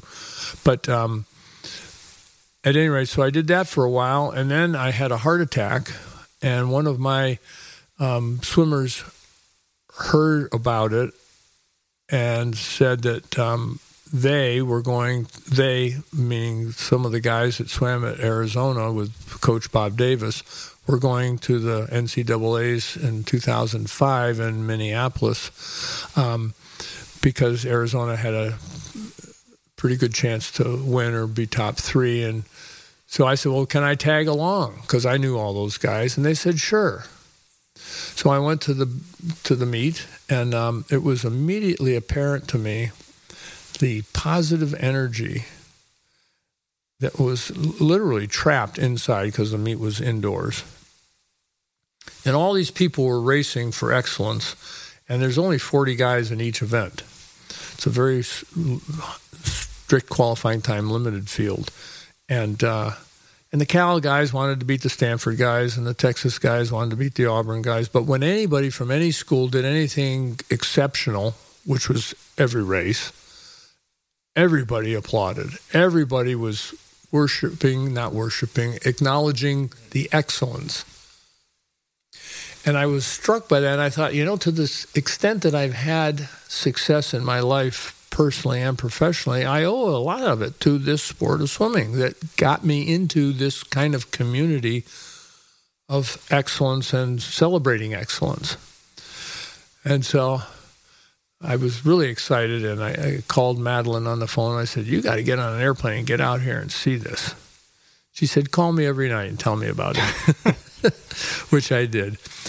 And, and I was screaming, I was hoarse, and I was like totally in it. And on the way back, I thought to myself, I need to do this again. So I got back and I had the two choices, John Philip Sousa or the Grateful Dead. And so I called Ken DeMond up, and we went and had lunch. His dad took me to lunch decades ago. So I took Ken to lunch, and I said, I'd like to coach. And he said, I don't have a budget, but if I got room for you. And I said, I don't need the money right now. I'm good. I just need the opportunity. So that's how it started in May of 2005. So it's been 18 years, a little over 18 years. Your second go. Yeah. And, I just jumped right back in and fully immersed. And we've had at least one and sometimes as many as 4 people who either were representing our club or came through our club at Olympic trials from 2008, 12, 16, 21. And we'll be there again next summer. We don't have anybody qualified yet, but we'll be there. I didn't realize that you were so entrepreneurially minded as you were describing all these different things that you did. I knew about your check cashing business, didn't realize that you had owned a bar. I mean, I think even a lot of the things that you did certainly early on with swimming, even though it wasn't with the intention of like making money, very entrepreneurially minded, the Creative Performance Institute. Where do you think that comes from? I have no idea. I just like to try stuff. Yeah, I like to try stuff, and I have a overriding personal philosophy that if something's not fun, and I don't mean ha fun, but if it's not gratifying, if it's not sustaining you, then go do something else. Because there's lots of ways to pay the rent and put money on the table for food and gas. So you might as well do something that's rewarding and if possible, giving back into the community in some way, shape, or form. And so I just, I've done 7 different things in my life to earn money. One of them twice, coaching. And when it stops being fun, I'm going to stop. And I'll do something else. Because it's, as we say, life is too short. And if you want to live long, you got to learn to live well. And so that's my personal belief. So I think it's, I think it's incumbent upon all of us to be grateful for what we have. And one of my favorite sayings is be grateful and ask for more. It's okay to want more. You're not being greedy. So long as you're grateful, you can ask for more. Last couple of questions that I have for you before we wrap this up. At 77 years old, I don't know exactly how many years you've been coaching now, especially with the break there in the middle, but a long time. You've been coaching a long time. You've been around the pool, so to speak. How do you stay sharp as a coach all these years into it? When I go to the meets, I watch. I try to be an observer of what's going on. There's a local team here who swims very fast, and their kids always swim in a circle. And I go, I wonder why they're doing that. Because if you swim a 50-yard race and you swim on the black line, you swim 50 yards. If you're swimming in any kind of line other than a circle, other than a straight line, you're swimming more than 50 yards. And I have a girl on our team 10 years ago who was really brainy, and she showed me how much difference swimming off the line, 6 inches, 1 foot, 1.5, 2 feet, because when there's more than one swimmer in a lane, they swim in circles. Well, you can imagine look at why do they have staggered starts on the track? Right, exactly. Because they want everybody to run 400 meters. And so that's an example. I go, look at that. Why is that? Why do they consistently do? And for years. Why do people take breaths off of a turn when it's faster to push off the wall and hold your breath? Because that's the fastest part of the race, when you push off a solid surface. Why do people do that? Well, it's because someone's not teaching, hasn't made a compelling enough case yet for that. So I look and I'm 100% invested in the kids that I coach and the adults that I coach that are also invested. Some of our adults come down and they come down for exercise and to be outdoors and to be with like-minded people. That's why we were successful during COVID, because it was a place they could exercise outdoors in a relatively safe environment with like-minded people. And some of those people just want to exercise, but some of them actually want to improve how they move through the water. And so that's why I go to the pool. I could go to the pool, put a workout on a whiteboard, and sit down. That's not coaching. That's opening the pool door and making the water available. Yeah, you're just facilitating. I might as well stay at home. Yeah. So that's, I just, and I continue to read. I continue to listen. I've started listening to podcasts. Some of it's a little bit dreary. Some of it doesn't have much to offer. But there are some compelling people out there, and people are figuring stuff out and are interesting. And again, this coach is really hot because he's got the fastest guy or gal in the water right now. And some of them actually have some things to offer. And some of them are just, that's the same thing that so-and-so did 20 years ago. Mm-hmm. So, Last question, and it's a admittedly completely selfish one. So a little more than half your age. I hope to be doing this for the rest of my life, hopefully another 3, 4, 5 decades. Who knows? What advice would you give to me, someone in their early 40s who's been coaching to varying degrees for more or less the last 20 years or so, but would love to do it for the rest of his life? I would make sure that people vote for you with their wallet. In other words, don't be bashful to ask for money. Don't be embarrassed to say, I have to eat. I need to go on vacation. I need to put a new roof on my house. I need to buy a car every 10 years. That stuff costs money. And so you need to pay me. And most coaches are afraid or not willing to ask for money. There's a group of about 6 or 8 fairly prominent teams in the 580, 680 junction over there, Pleasanton, Livermore, San Ramon. And one of the guys was saying to me,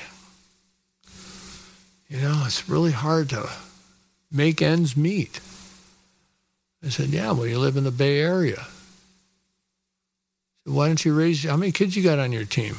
Got 100 kids. Raise the dues $10 a month. Give you another 1,000 to work with. Would that make a difference? Yeah, that'd be nice. Well, why don't you do it? Well, if I do, I'm afraid they'll go over the other. Yeah. If they're going to leave you for $10 a month. For $10 a month, then you're not doing a very good job. Our dues are higher probably than anybody in the Bay Area. And it's not just because we live in Marin, but when you break down and you divide by the hours, kids are paying less than $6 an hour.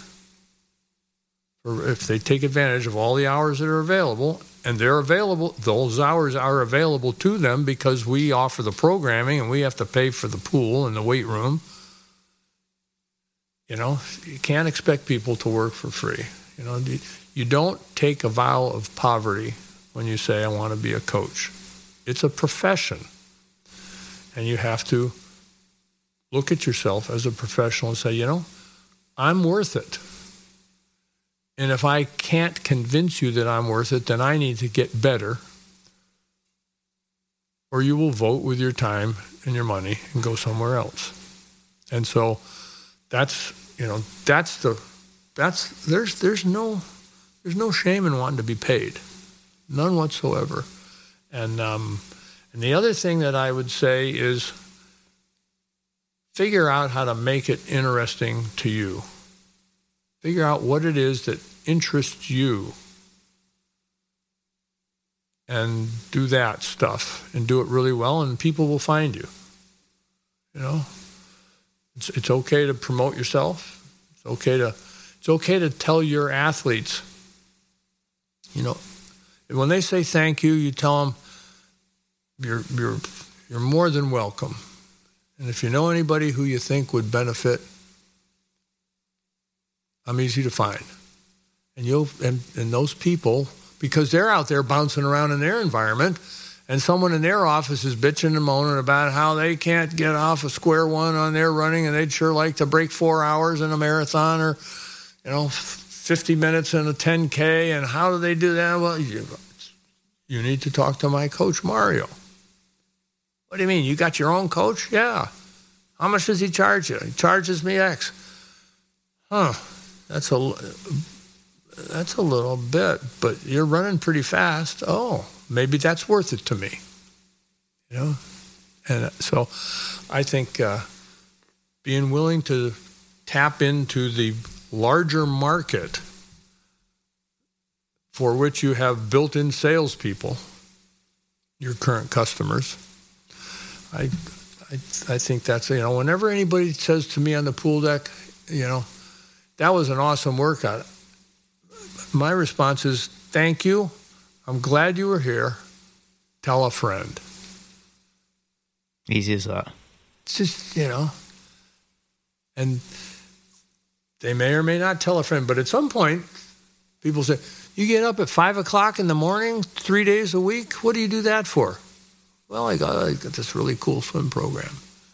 Oh, well, I can't swim as much. There's all shapes and sizes. We have people in their 80s on our team. They're not swimming very fast, but they like to swim. It's part of who they are. We have some people in their 40s and 50s who don't swim very fast at all, but they like it. For whatever reason. We got some people that run a little bit and swim a little bit and lift weights a little bit and bicycle a little bit, and then maybe one day they'll go and do a triathlon, the local Marin County one, whatever, a real 400-meter swim and a 5-mile bike ride and a 2-mile run or something, or whatever. And the next thing, they'll go there and they'll go, you mean there's something more than this? Well, yeah, you can go all the way up to an Ironman. You could actually, if you wanted to, do an Ironman in 7 days on 7 different continents. There's no end to it now. That's right. There isn't. No. The only limitation is our imagination. That's the only limitation.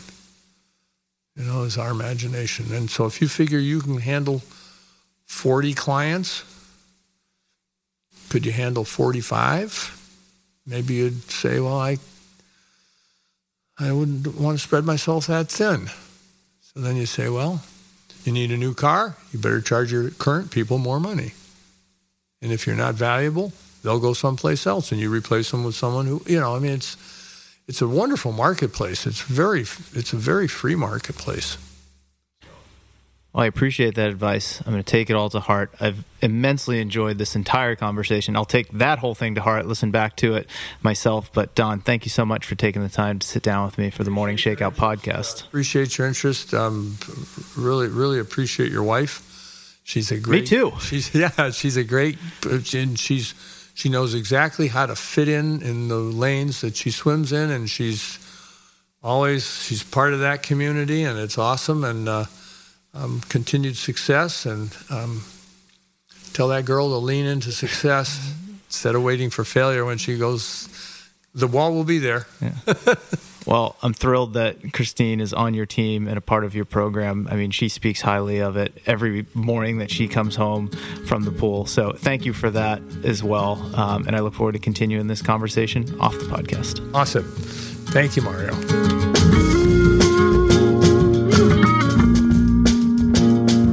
All right, that's it for this one. Thank you so much for taking the time to listen in. If you could, please leave a rating and a review on Apple Podcasts, Spotify, or whatever platform you're tuning into this from. It means a lot to me, and it helps new listeners to discover the show.